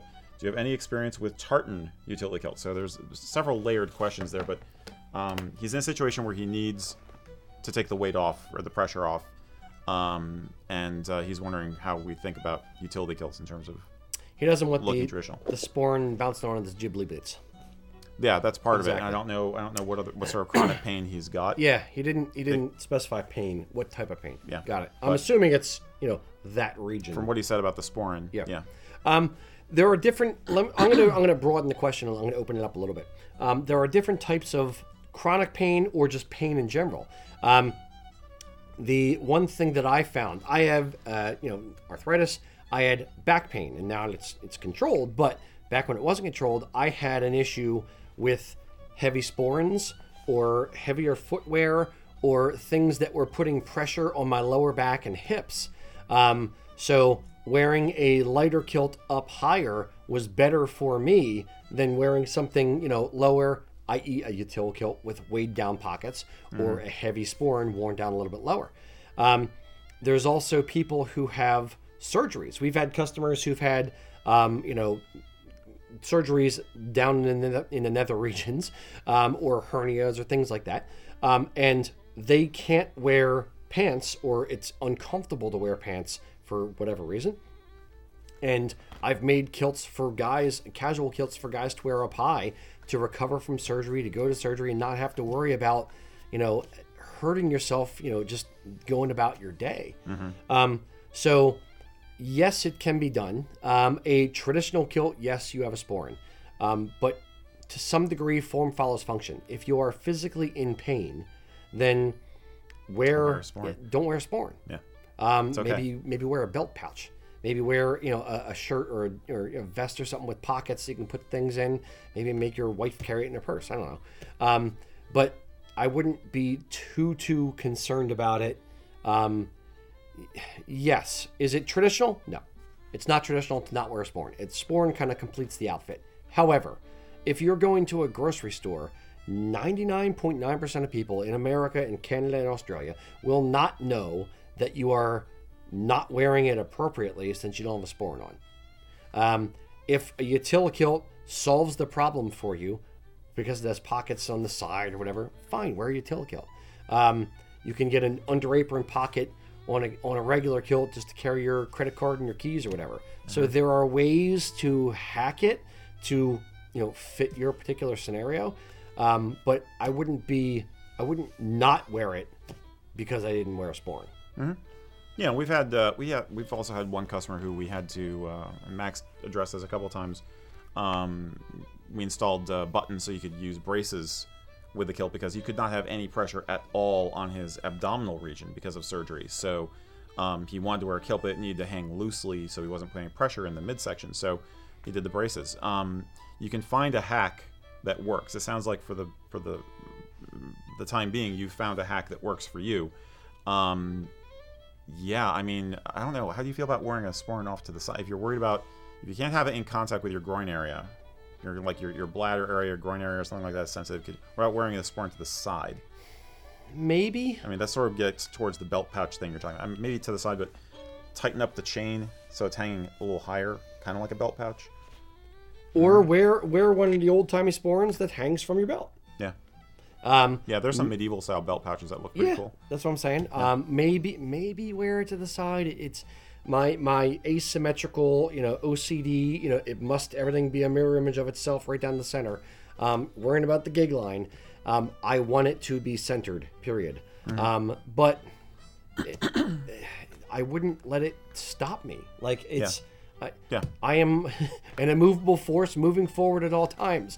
I would not let a personal injury, disability, no matter what it is, serious, long-term, short-term, it doesn't matter. I would still just power through it and go, period. And if someone has something to say about it, F you, I have a hernia. Yeah. I wouldn't stress over it. Mm-hmm. I think, yes? I was gonna say my thought was especially about the weight. If the weight and the sporran are an issue, what about some of the sporrans like pipe bands use, where it's just the kind of like the fake front type thing that just has the fur, like the old style, falsy ones that the pipe bands use. It saves on some weight. Yeah. They're impractical. The sporran Mac is talking about is like a horsehair sporran. Traditionally, old timey. The horsehair sporrans didn't really have a pouch attached to them. It was just a flat panel back, and then maybe a little tiny depth pocket for credit cards and license. There wasn't a lot. That's what he's referring to. It still adds weight. So, and it's on the crotch region. I see what he said. It makes sense to me. It could help. It could be the answer for somebody. Yes, it could be, but I'm not going to spend several $100s on a horsehair sporran to find out it doesn't work. I would know that going in. Yeah. But I would shift it to the side. I would probably wear a sporran strap so that you can move it easier versus a sporran chain. But yeah, I wouldn't fuss too much about it. I would just be me and there's and it's worth noting that there's a reason why in the 19th century they developed jackets that have lots of pockets in them. It's because guys used those pockets to carry stuff. You didn't necessarily carry as much in your trouser pockets back then. you had various pockets on your vest, on your jacket for carrying your gear. So if it's not too hot, you have that. You always have that option too. And without a sporin, you can still look really sharp with the kilt and some nice tweeds and stuff. So if you're wanting to dress up, you can play it that way too. I hate the look of a kilt of a tartan kilt without a sporin. Okay, that's you. Because it's the tradition of it is ingrained in my mind. But again, if I would still have something on, I would just shift it probably. That's probably the best advice would be shift it to the side a bit so that it's not hitting the sensitive area. If that's in fact the source of the discomfort. Yeah. Now to his second part of his question, what do we think about utility kilts with tartan in them, Rocky? Now, personally, You're such a stick in the mud. I don't care. Give me 3 more scotches and I'll give you my real opinion. No, I'm like not. You didn't just now. I know. Unbridled. Okay. No, I'm not a fan of utility kilts with tartan. Well, I don't know. Utility kilts with tartan, it's a bit crossing the streams. Like the pockets on the sides, it's a bit crossing the streams. I can deal with it. It's I know where you're going. I see what you're saying. I already know where you're gonna go. I'm gonna disagree anyway. Moi? Yes, you, buddy boy. What am I going to say? I hate the tartan insets in a solid color kilt. I know we disagree on this. The tartan inserts on a utility kilt, I just can't do it. I do not like it. It's okay. Nope. I think you just need to live with that feeling for a while, Rocky, and I've lived with that feeling for a come to while. terms with it. Yeah, I haven't come to terms with it. I still don't like it. Well, a little more work. We can take it up in group. One later. or the other, not both. Just go All right, down that road or that road. That road. Let me or summarize. that road? Let me just. But hold on 1 minute. Okay, go ahead. You notice one thing though, that the two of us who have made kilts that are in this room are going to agree on that from the amount of work that has to be done to make that happen. That's a fair point as well. It is a lot more work. Yes. I will simply say that I like the concept. I do not like the execution. The only times I've seen it done, it looks like ass. Because you got 2 different kinds of fabric you're using. It's invariably a project that's being done overseas, and they're not using the most high quality materials rather. And what happens is you have things looking rumply and wishy-washy, mushy. Especially the tartan will look mushy, and the canvas or whatever they're using for the rest is, the cotton looks kind of wrinkly. I feel like there's room for it to be a cool thing. It's just never been done well. So I will say that's my thinking on it. It's not just done overseas. There's Built Kilt out of Canada. There's North of Hadrian's out of Canada. The ones. There are people. How many are North of Hadrian's making though? Really? No, I'm not them. I thought they were mostly doing traditional stuff. But now they are. Yeah. There are. You guys can tell us. But. There are other third world countries that are making them. Most of the ones I've seen have not been executed well. You know why there's not many? Because they suck. All right. If you like them, I'm sorry. We disagree on this particular thing. But you're wrong. To round out the point, if utility kilts are what work for you because of body issues, you can always find other ways to incorporate heritage elements into it. Let the kilt be a simple thing. Go with those pockets. That's fine. They're working for you. You can use a tartan tie. You can use other elements of the outfit perhaps to heritage it up. And I have no problem with wearing a kilt pin on a utility kilt either, for the record. So one more way to make a util kilt more of a heritage thing. Half kilt. The old Verilas. Yeah. Half kilt. I know you love them. Yeah. So do I. Yeah. I just think they should be worn at the back, like those snow trooper things. I forget what they're called. Do you know what they're called? No. There's a name for them. Burn it. Kill it with fire. Okay. Nope. All right. We've definitely shaggy dogged this. Yes, one. Indeed. Ruff, ruff. All right. Who's I hope that helps. That was me. That was you? Okay. Yeah, I hope that helps. And it doesn't. Keep on keeping on, man. But we're fine. Yeah. No. Do what you got to do. Yeah. Form follows function. Period. Find a way to enjoy it. Yes. Yeah. Mr. Mack. All right. So we have Daryl asking, What would be the most appropriate kilt outfit for a wedding that will take place from 4 p.m. to 10 p.m.? And he's got a cutoff time on this at 10 p.m. It's going to turn into a pumpkin. A day tweed jacket, vest, or an argyle jacket and vest. Is he going to the wedding or is he in the wedding? That it doesn't say. It just says appropriate outfit for a wedding. The invitation does indicate cocktail attire.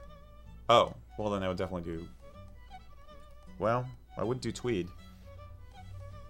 I would do a Barathea cloth jacket, like a Wallace jacket. Or possibly an argyle. Although, as we pointed out, argyles are not as traditional as some people think. It's not... Cocktail hour is too casual for a Prince Charlie. So I think Agreed. I would go with a Wallace jacket Agreed. I'm not. or a Barathea. Yeah, either a Wallace, which is a contemporary version, if you will, of a Prince Charlie, or check that of an argyle, or an argyle jacket. I'm always suspect of American wedding invitations knowing what actual formal, actual cocktail attire, actual definitions of these things are. So No invitation survives contact with the enemy. yeah. I wouldn't not wear a nice tweed or like a gray braemar. Like it's not tweed, but it's like Yes. In this country, probably people wouldn't. That's where I'm going with it. It's how many people you'll still have people dressing up in jeans. Their nicest pair of jeans and t-shirt. We do not know what social context he lives in. 100% true. The correct answer is argyle, Wallace jacket, that kind of thing. If what you have is a nice tweed jacket and vest, and you're wearing a kilt, I wouldn't. And you don't want to spend the money on an argyle or something like that. You could probably get away with it. That's where I would go. Yeah. I would. Meh. Yeah. Yeah. Yeah. Yeah. Meh. Whatever. I think the further in the day you get, the less you want to be fuzzy. Tweeds are fuzzy, so they're a day thing. They're an outdoor thing. So when you're indoors and it's evening, it's cocktail hour, and after you're elegant, you're a gentleman, you're a noble. So you want the smooth cloth, you want the Barathea. I think if you don't like the cut of a Wallace jacket and you want an argyle, you could get a custom argyle that does not have the chrome buttons. So you could kind of tone it down, make it a little bit more your own. Just do like black buttons or regular suit buttons. Or antique. Leave off the epaulettes, things like that. But some kind of a simple kilt cut suit jacket is what you want. If it was starting a little bit earlier, if it was like 2 versus 4, then maybe the tweed would be fine. Then tweed would be fine. It's 4. It was the ceremony of 4, Mac, did he say? He just says it's. He just said it was from 4 to 10. 4 to 10. 4 to 10. I'm assuming that includes the ceremony. Therefore, I would guess that. Yeah. Yeah, then black. Yeah, that's fine. Yep.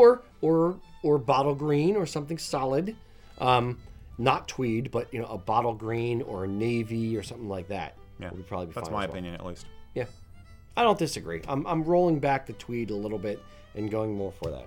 Okay. It's better to be overdressed than underdressed. So taking that into account, yeah, I'd probably go argyle or Wallace or something bottle green. And a bolo tie. Never bolo tie. We do have one guy, Chuck, saying usually later in the day, the fuzzier he gets. So that's kind of where I was going. Was like if it's I don't care what I'm wearing. 3 o'clock, 6 or 8 of these, nobody really cares as much. Mm-hmm. Yeah, indeed. All right, Mr. Eric. All right. Better. The dueling banjos. Better with air. Better with time. Better with a little bit of water. All right. Lucas Smales. What's up, Lucas? I'm gonna. Yo, Luke. I'm gonna throw him a bone here. Luke. I actually did this for him. How do you know his name is Luke? I sense it in the force. I don't know. Not really a question, but a request. Question he has. We are getting back deep into isolation and quarantine in some places and need a bit of a pick-me-up. Could any of y'all give us a good reading of a poem by Burns or Scott? So, I actually found one. I can't promise it's a good reading, but, and I went with Scott because my Scots dialect is for shite. I'm not going to try and do Burns. I would embarrass myself. But I did find you a poem. I embarrass myself all the Okay. time. It's fine. This will take me a couple minutes. You ready for this? You okay with this? All right. And I'm not Apparently off I book. am. I'm fine with it now that we're doing it live You're fine with it now. on camera. It's okay. It's all good. This is gonna be fun. Okay. Oh, I could do it formally later if you want. I can make a whole video about it. But... Okay. Okay. Did you say your prayers? Did you brush your teeth? Okay. Oh, Dad. This is by Sir Walter Scott. This is McCrimmon's Lament. And this is based on a lament that was written by someone who went off and was killed at the Rout of Moy in 1746. Make sure you talk near the mic. Okay.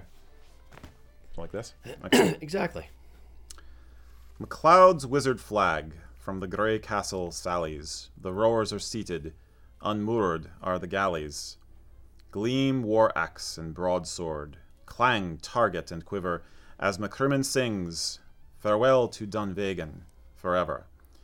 Farewell to each cliff on which breakers are foaming. Farewell each dark glen in which red deer are roaming. MacLeod may return, but MacCrimmon shall never. Farewell the bright clouds that on Kiln are sleeping. Farewell the bright eyes in the dun that are weeping. To each minstrel delusion, farewell, and forever. MacCrimmon departs to return to you never. The banshee's wild voice sings the death dirge before me. The pall of the dead for a mantle hangs o'er me. But my heart shall not flag, and my nerves shall not shiver, though devoted I go, to return again never. Too oft shall the notes of MacCrimmon's bewailing be heard when the gale on their exile are sailing. Dear land, to the shores whence unwilling we sever, return, return, return, shall we never. And there's some Gaelic at the bottom of that. I hope you appreciate that. Very nice. Yeah, now go to bed. So the guy died. Sweet dreams. Yeah. It's Celtic. What do you want? I had a love poem there too, but I thought I'd go with that. Thought that was more Fair. gets you right here, kind of. Exactly. All right. It'd be creepy if I was doing the elbow thing, staring up at you, and you're telling me a love poem. Yeah. Might be. We specialize in creepy here at USA Kilts. I'm all down for a good poem though. Yeah. It's just like Hey. it's not just clothing, guys. It's literature too. Yep. So, It's all of it. Mac. Mr. Mac. Well, now we're gonna go into some things for your tummy. Michelle's asking suggestions for hosting a Scottish/Celtic supper, wanting to invite friends and family. So, if you're having a Celtic supper, what you having? Lots of scotch. Lots of haggis. Haggis is work, unless you're gonna buy it. Haggai. Haggai. Yeah. Depends on how many you can afford. If you can hunt local, if you have a friend, like you can do barter for haggis, and so that's always the best. I'd do like a Neeps and Tatties is great. The thing is, for us, a lot of time, these things get thought of as holiday foods, right? You know, for like around Christmas or New Year's, you know, Hogmanay or Burns Night. But you could technically eat them anytime. They tend to be heavier, you know, kind of Comfort food. Yeah. So I think Neeps and Tatties is great. A beef stew is classic. A lamb stew is really good. Fish and chips. Yeah, if you want to go casual. Yeah. Homemade fish and chips is the bomb. Yeah. If you're willing to do it. Yeah. So it's more of a party. Like you want finger food kind of stuff, that could be good. But if you want a formal dinner setting, I would personally probably go for a stew. That's very traditional. Yeah, stew's good. I'm going immediately to alcohol, as I do. What I would do is I would have a mini whiskey tasting. I would have maybe if you're trying to do a pan Celtic thing, maybe an Irish whiskey, maybe a Welsh whiskey. I don't know if they make Welsh whiskeys. I'm assuming they do. Maybe, and a couple different scotches, or do an Isle of Scotch, a Speyside, a Campbell, whatever. Do the different types of whiskeys, and then give a little flight tray with just a little taste of each one, maybe like a half ounce of each to each guest, and let them try their own. And kind of give them a tour of Scotland, if you will, in whiskey. Yeah, I will say that a whiskey. Part of the reason why a stew or a heavy meat dish is good because you can pair a whiskey with it very nicely. Yes, is part of it also. And I would find pick one of the good classic Scotch desserts to finish it out. Tipsy Laird is a favorite of mine. That's really dumplings. good. Yep. Yeah, included dumplings are really good. God, I'm hungry. Yeah. Damn it. It is almost 5. So. Yeah. But it's kind of a lot of the stuff we think of as like classic American meat and potatoes kind of food is actually UK based and some of it is Scottish. So yeah, I think a lamb stew and neeps and tatties would be perfect. I agree, but make it a cultural experience, and that's. I don't want to go like full on burn supper of like bring in the poems, bring in the music, but if you want to bring in a little bit of experience and make it a thing, then I would say do a 3 or 4 whiskeys minimum, and then maybe bring in some music before you serve the food. But make it a whole cultural experience, and sure. Maybe do one course from the main course from Scotland, the dessert from Ireland or whatever, and try a few different things and bring it in. Or, stick with one country and just try out a few different things. And again, these are traditional things; these aren't contemporary necessarily. But yeah, give it a full 360-degree experience. Make it fun. Make it your own. Right. Black pudding is really cool too if you're blood daring. pudding. Yeah. Blood pudding, black pudding. Yeah. No. No, creeps me out. Can't do it. Okay. Can't do it. Okay. But yeah, no, there's a lot of different stuff out there to add little tiny experiences or flavors. Maybe if you're going to do a stew, maybe also do a haggis. Maybe also, depending on the number of people. If it's like 4 people, then yeah, do one. I think it depends. But it depends on whether you want to buy the haggis or make it at home. If you're going to make it, it can be a fair amount of work. But yeah, if you're going to buy it, then just spend the money, do it, get a good one, done. I have seen haggis served as almost like a side dish sometimes. I mean, you can do anything with haggis, really. Yeah. But yeah. Agreed. No, but yeah, do a smattering, do an a la carte or whatever, a tapas menu. Like do a bunch of different things. Like tapas? Yes, exactly. Do a tapas Scottish menu, a tapas Irish menu. I'm spending all your money for you. It's going to be a huge thing by the time I'm done. Do a few different scotches, maybe do a couple different beers from different countries. Like just have a fun experience, just play with it and give people who wouldn't necessarily otherwise try these things an experience that they wouldn't otherwise have, and maybe let showcase it different things that will broaden their mind. Sure. He's like, yeah, whatever, sure, fine. I'm just hungry. I know. I've got lamb stew on the brain now. Indeed. All right, next. Okay. Questions. That's that thing I do. Okay. All right. Jeremy Forsyth asked us a 2-parter kind of. Do you think polyviscose kilts, that's a lighter fabric, will become more of the norm for kilts for everything, with wool kilts being subjugated mostly to just very special occasions? And he was also curious if we had any new tartans that might be coming out in our PV range, that's more of a business question, but Polyviscose is polyester rayon. Wool kilts are obviously very traditional. Do I think that wool kilts will be put on the back burner or relegated to formal for the casual day wear of polyviscose? No. The one thing that is kind of the common thread through all of this is tradition is heritage. The tradition of wool kilts will be there. They have been there. They will be there. It will be forever. Wool kilts are the best thing to make kilts from. That is why they exist. As there are more daily kilt wearers, serial kilters, if you will, such as ourselves. You need cost-effective alternatives. You don't want to relegate a wool kilt to only formal, but it's expensive, so you want to have other options. There's kind of there's a balancing act with it. If you want to wear a kilt every single day, I would suggest to you, good sir, that you get both a lower end, change the oil, mow your lawn in it kind of kilt, as well as some nicer wool kilts as well, time allowing. You don't have to spend $5,000 out of the gates just to to fill up your closet, but build your repertoire over time.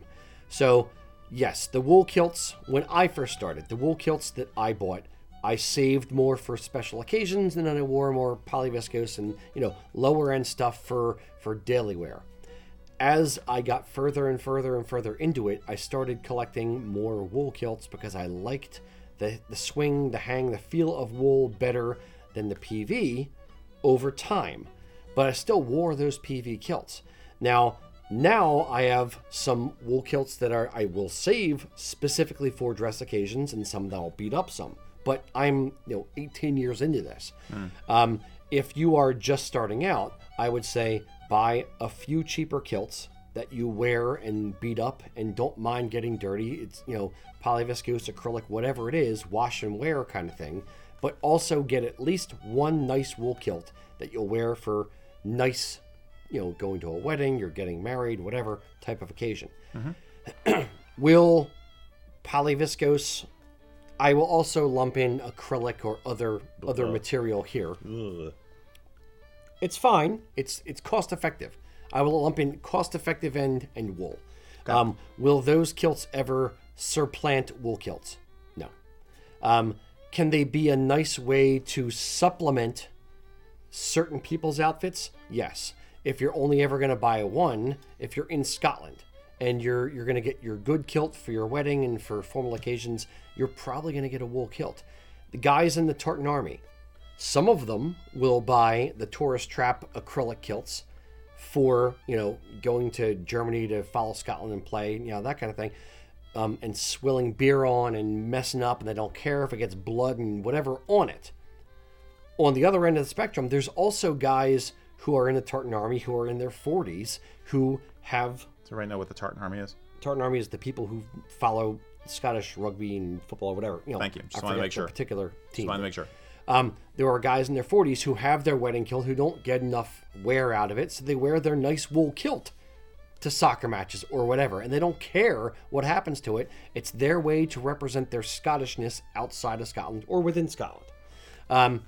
So there's it depends on your personal comfort level whether you want to have your beaten up kilt and your nice wool kilt, or whether you're just going to wear one for everything, or where you are in your financial situation and your journey in wearing a kilt. Mm-hmm.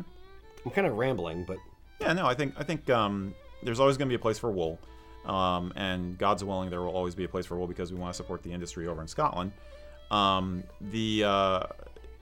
At some point, you lose your awe of it. It is expensive, but it's also incredibly durable. And it's not as necessarily hard to take care of as some people think. So I think at some point you reach a point where it's like, why am I leaving this in the closet?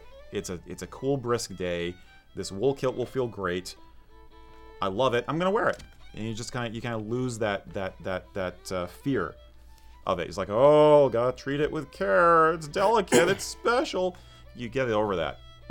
So there's the seasonal thing is what came to my mind. Is that there's always going to be a time and a place for different fabrics because of weather and context. So, yeah. I'll go a step further. Well, this just occurred to me. When you have your nice jeans, then you have your oil changing jeans. Now, even the jeans that I wear, I have 3 pairs of jeans. I wear jeans when I mow the lawn because I weed whack and I don't want to have my shins all eaten up with stones and stuff. Even the jeans that I wear to mow the lawn in are still, after I wash them, are still fine. It's not like I'm screwing it up. So, and that's something I abuse. So how often do you go out? Now, take out dirty situations like changing your oil, mowing the lawn, things where you're specifically worried about something getting screwed up. And you're just going to the bar. Even if somebody spills a beer on your wool kilt, you just wipe it off, it's fine. Even if it's a $500 kilt, it's still going to be fine. Ketchup, not so much. Yeah, well, even ketchup. Okay, fine. You just, take a napkin and dab cold some water on it. Cold water and time. Exactly. Rapid response. We are too concerned to a degree about caring for a wool kilt in all these scenarios where something bad could happen. Something bad is going to happen 1% of the time. It's really not going to matter all that much. We are too careful with our wool kilts, and they're more versatile and they're hardier than we are giving them credit for. And we on this show give them credit for. You can beat the hell out of a wool kilt and it will still be fine. I've worn this kilt hundreds of times at this point, and it still looks good. And if there's a little bit of schmutz on it, take it to the dry cleaner and have done with, like, boom, done, great. And launder it, and it'll be fine. You don't have to treat it like this delicate flower that is going to get destroyed at the slightest whiff of smoke that goes near it. It's not that delicate. You can beat the hell out of these things, and it'll be fine. Assuming it's properly made. I think part of the problem... Even without it being properly made, the fabric... Sorry. Right. No, it's okay. Got my blood up. It's all right. It's okay. I was going to shag a dog about this, but I'm just going to cut it short. I'm just saying. Yeah, kilts are versatile in what you wear with them and where you wear them to. The material is versatile. Yes, you should have something if you want to wear a kilt every day to beat up, and that if there's a distinct worry, concern that something bad is going to happen, fine. Wear your cheap kilt that you don't mind screwing up. But outside of changing your oil, campfire, cigarette butts, whatever, wear a wool kilt. It's not that big of a deal if you can afford it. Done. I've never built a campfire out of cigarette butts. That sounds really nasty. Two different things. Shut up. Okay. No, but it's I'm He's still going. I am. I'm guilty of this, and I'm angry at my previous self. Damn you, old Lord. Rocky. They're hardier than we give them credit for. And I'm done. Draw a line under it. I'm no longer saying that you have to be all hoity-toity with your wool kilts. You can beat the hell out of it. That's the purpose. I don't care. Done. That's it. New me. Here. New leaf turned over right there. Done. You guys remember at the beginning of the show when I said stay tuned to the second half of the show because it's going to get crazy? There you go. More scotch. Yeah. Indeed. Mr. Mac, next question. All right, since it looks like we're winding down here. Yes. I- Winding down. I don't know. getting riled up. Okay. This one I'm going to go overtime will tonight. we'll go to your marketing side. Oh, All God. right. So, Gary and Pam on Facebook.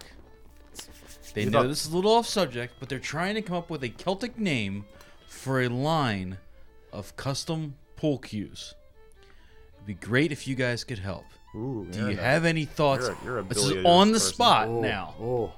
Oh. Celtic billiard cubes.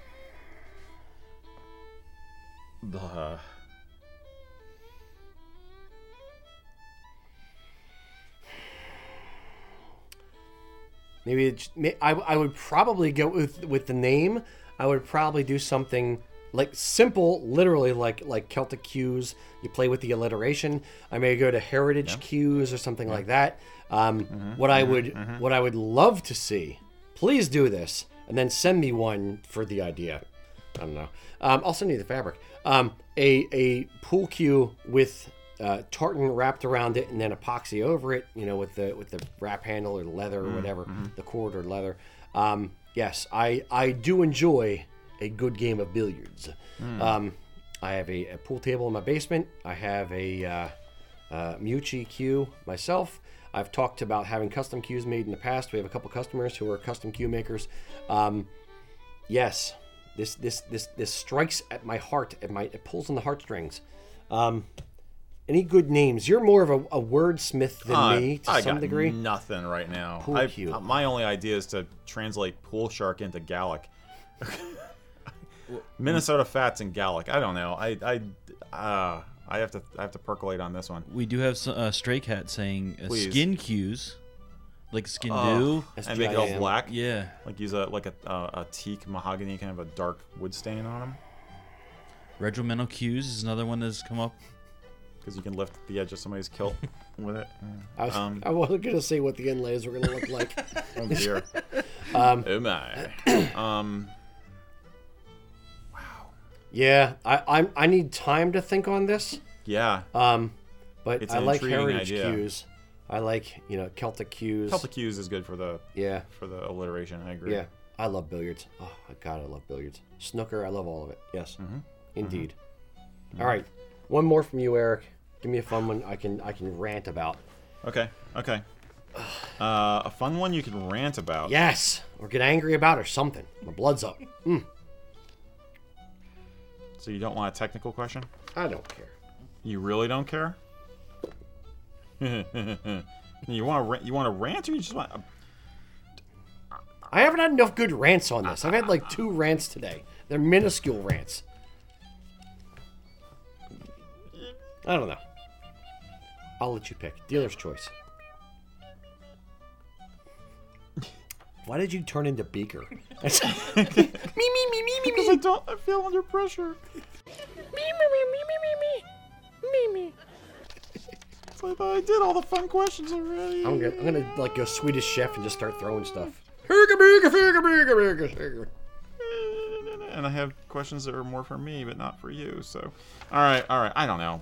All right. Frick, I don't know. Mike Mullen, if one were to purchase a secondhand kilt on eBay, a retired rental, something like that, what would be your recommendation for cleaning, sanitizing the kilt? Nuclear fortified Lysol? Or just a tub washing? I would tub wash it. Physically dunk it and soak it in water and that kind of thing. If you're concerned about like bugs kind of thing, I would do the old freezer trick. You put it in a bag and stick it in your freezer for a few days. Just kill anything that's in there. Blah. Yeah, I don't know. What would you do?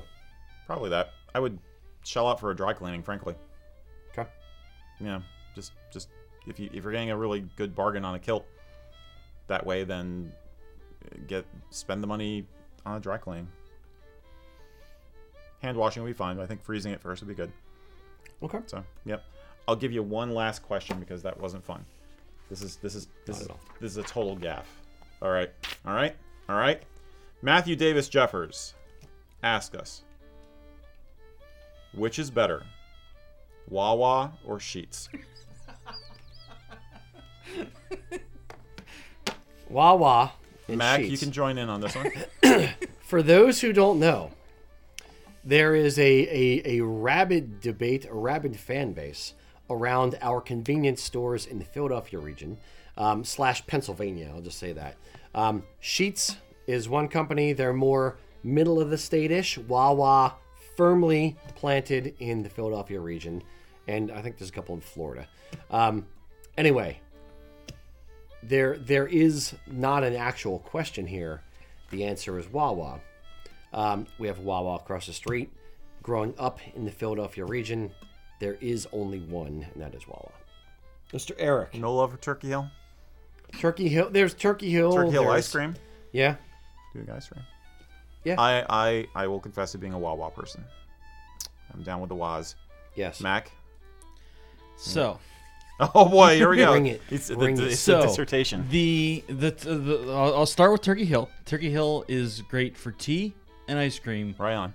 The convenience stores, they're terrible. I know. I Now, can't deny can it. we all agree? But I grew up on the iced tea, so No 7-Eleven. Oh no, no, Good, they don't good, count. Good. no. The Turkey Hill iced tea, the only thing is running through these veins. So Wawa or Sheets? I go. Go ahead, Sheetz. Lancaster boy. I go Sheets on this because Wawa, if I want something like chicken or something like that, I'd rather have my chicken deep fried than having it done in an easy bake oven like the Wawa has. Now, Wawa has recently gotten fryers. They're chicken on the salads now, dude? Come on, broasted?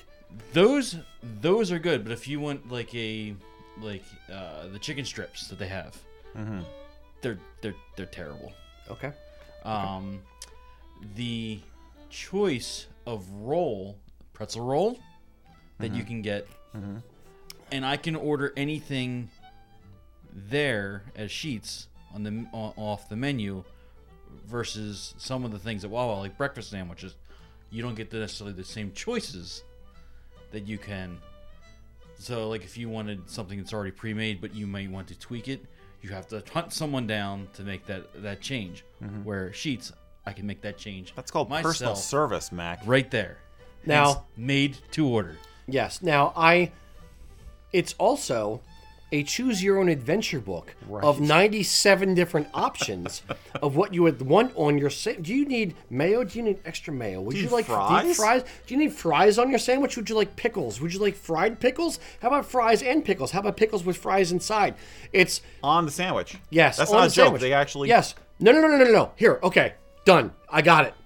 You ready? The creepiest, weirdest, dumbest question on the Sheets menu. They're blowing out the mic. Don't care. Redlining all over the place.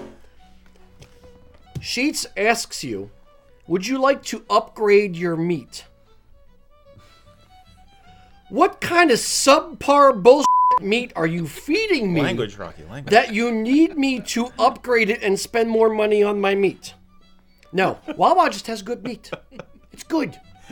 Would you like the crap meat that we feed the animals? Or would you like real human meat? If so, pay more. No. Human meat?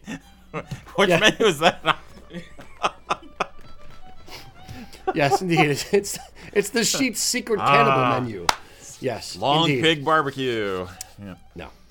That's it. No. 2-1. Sheets.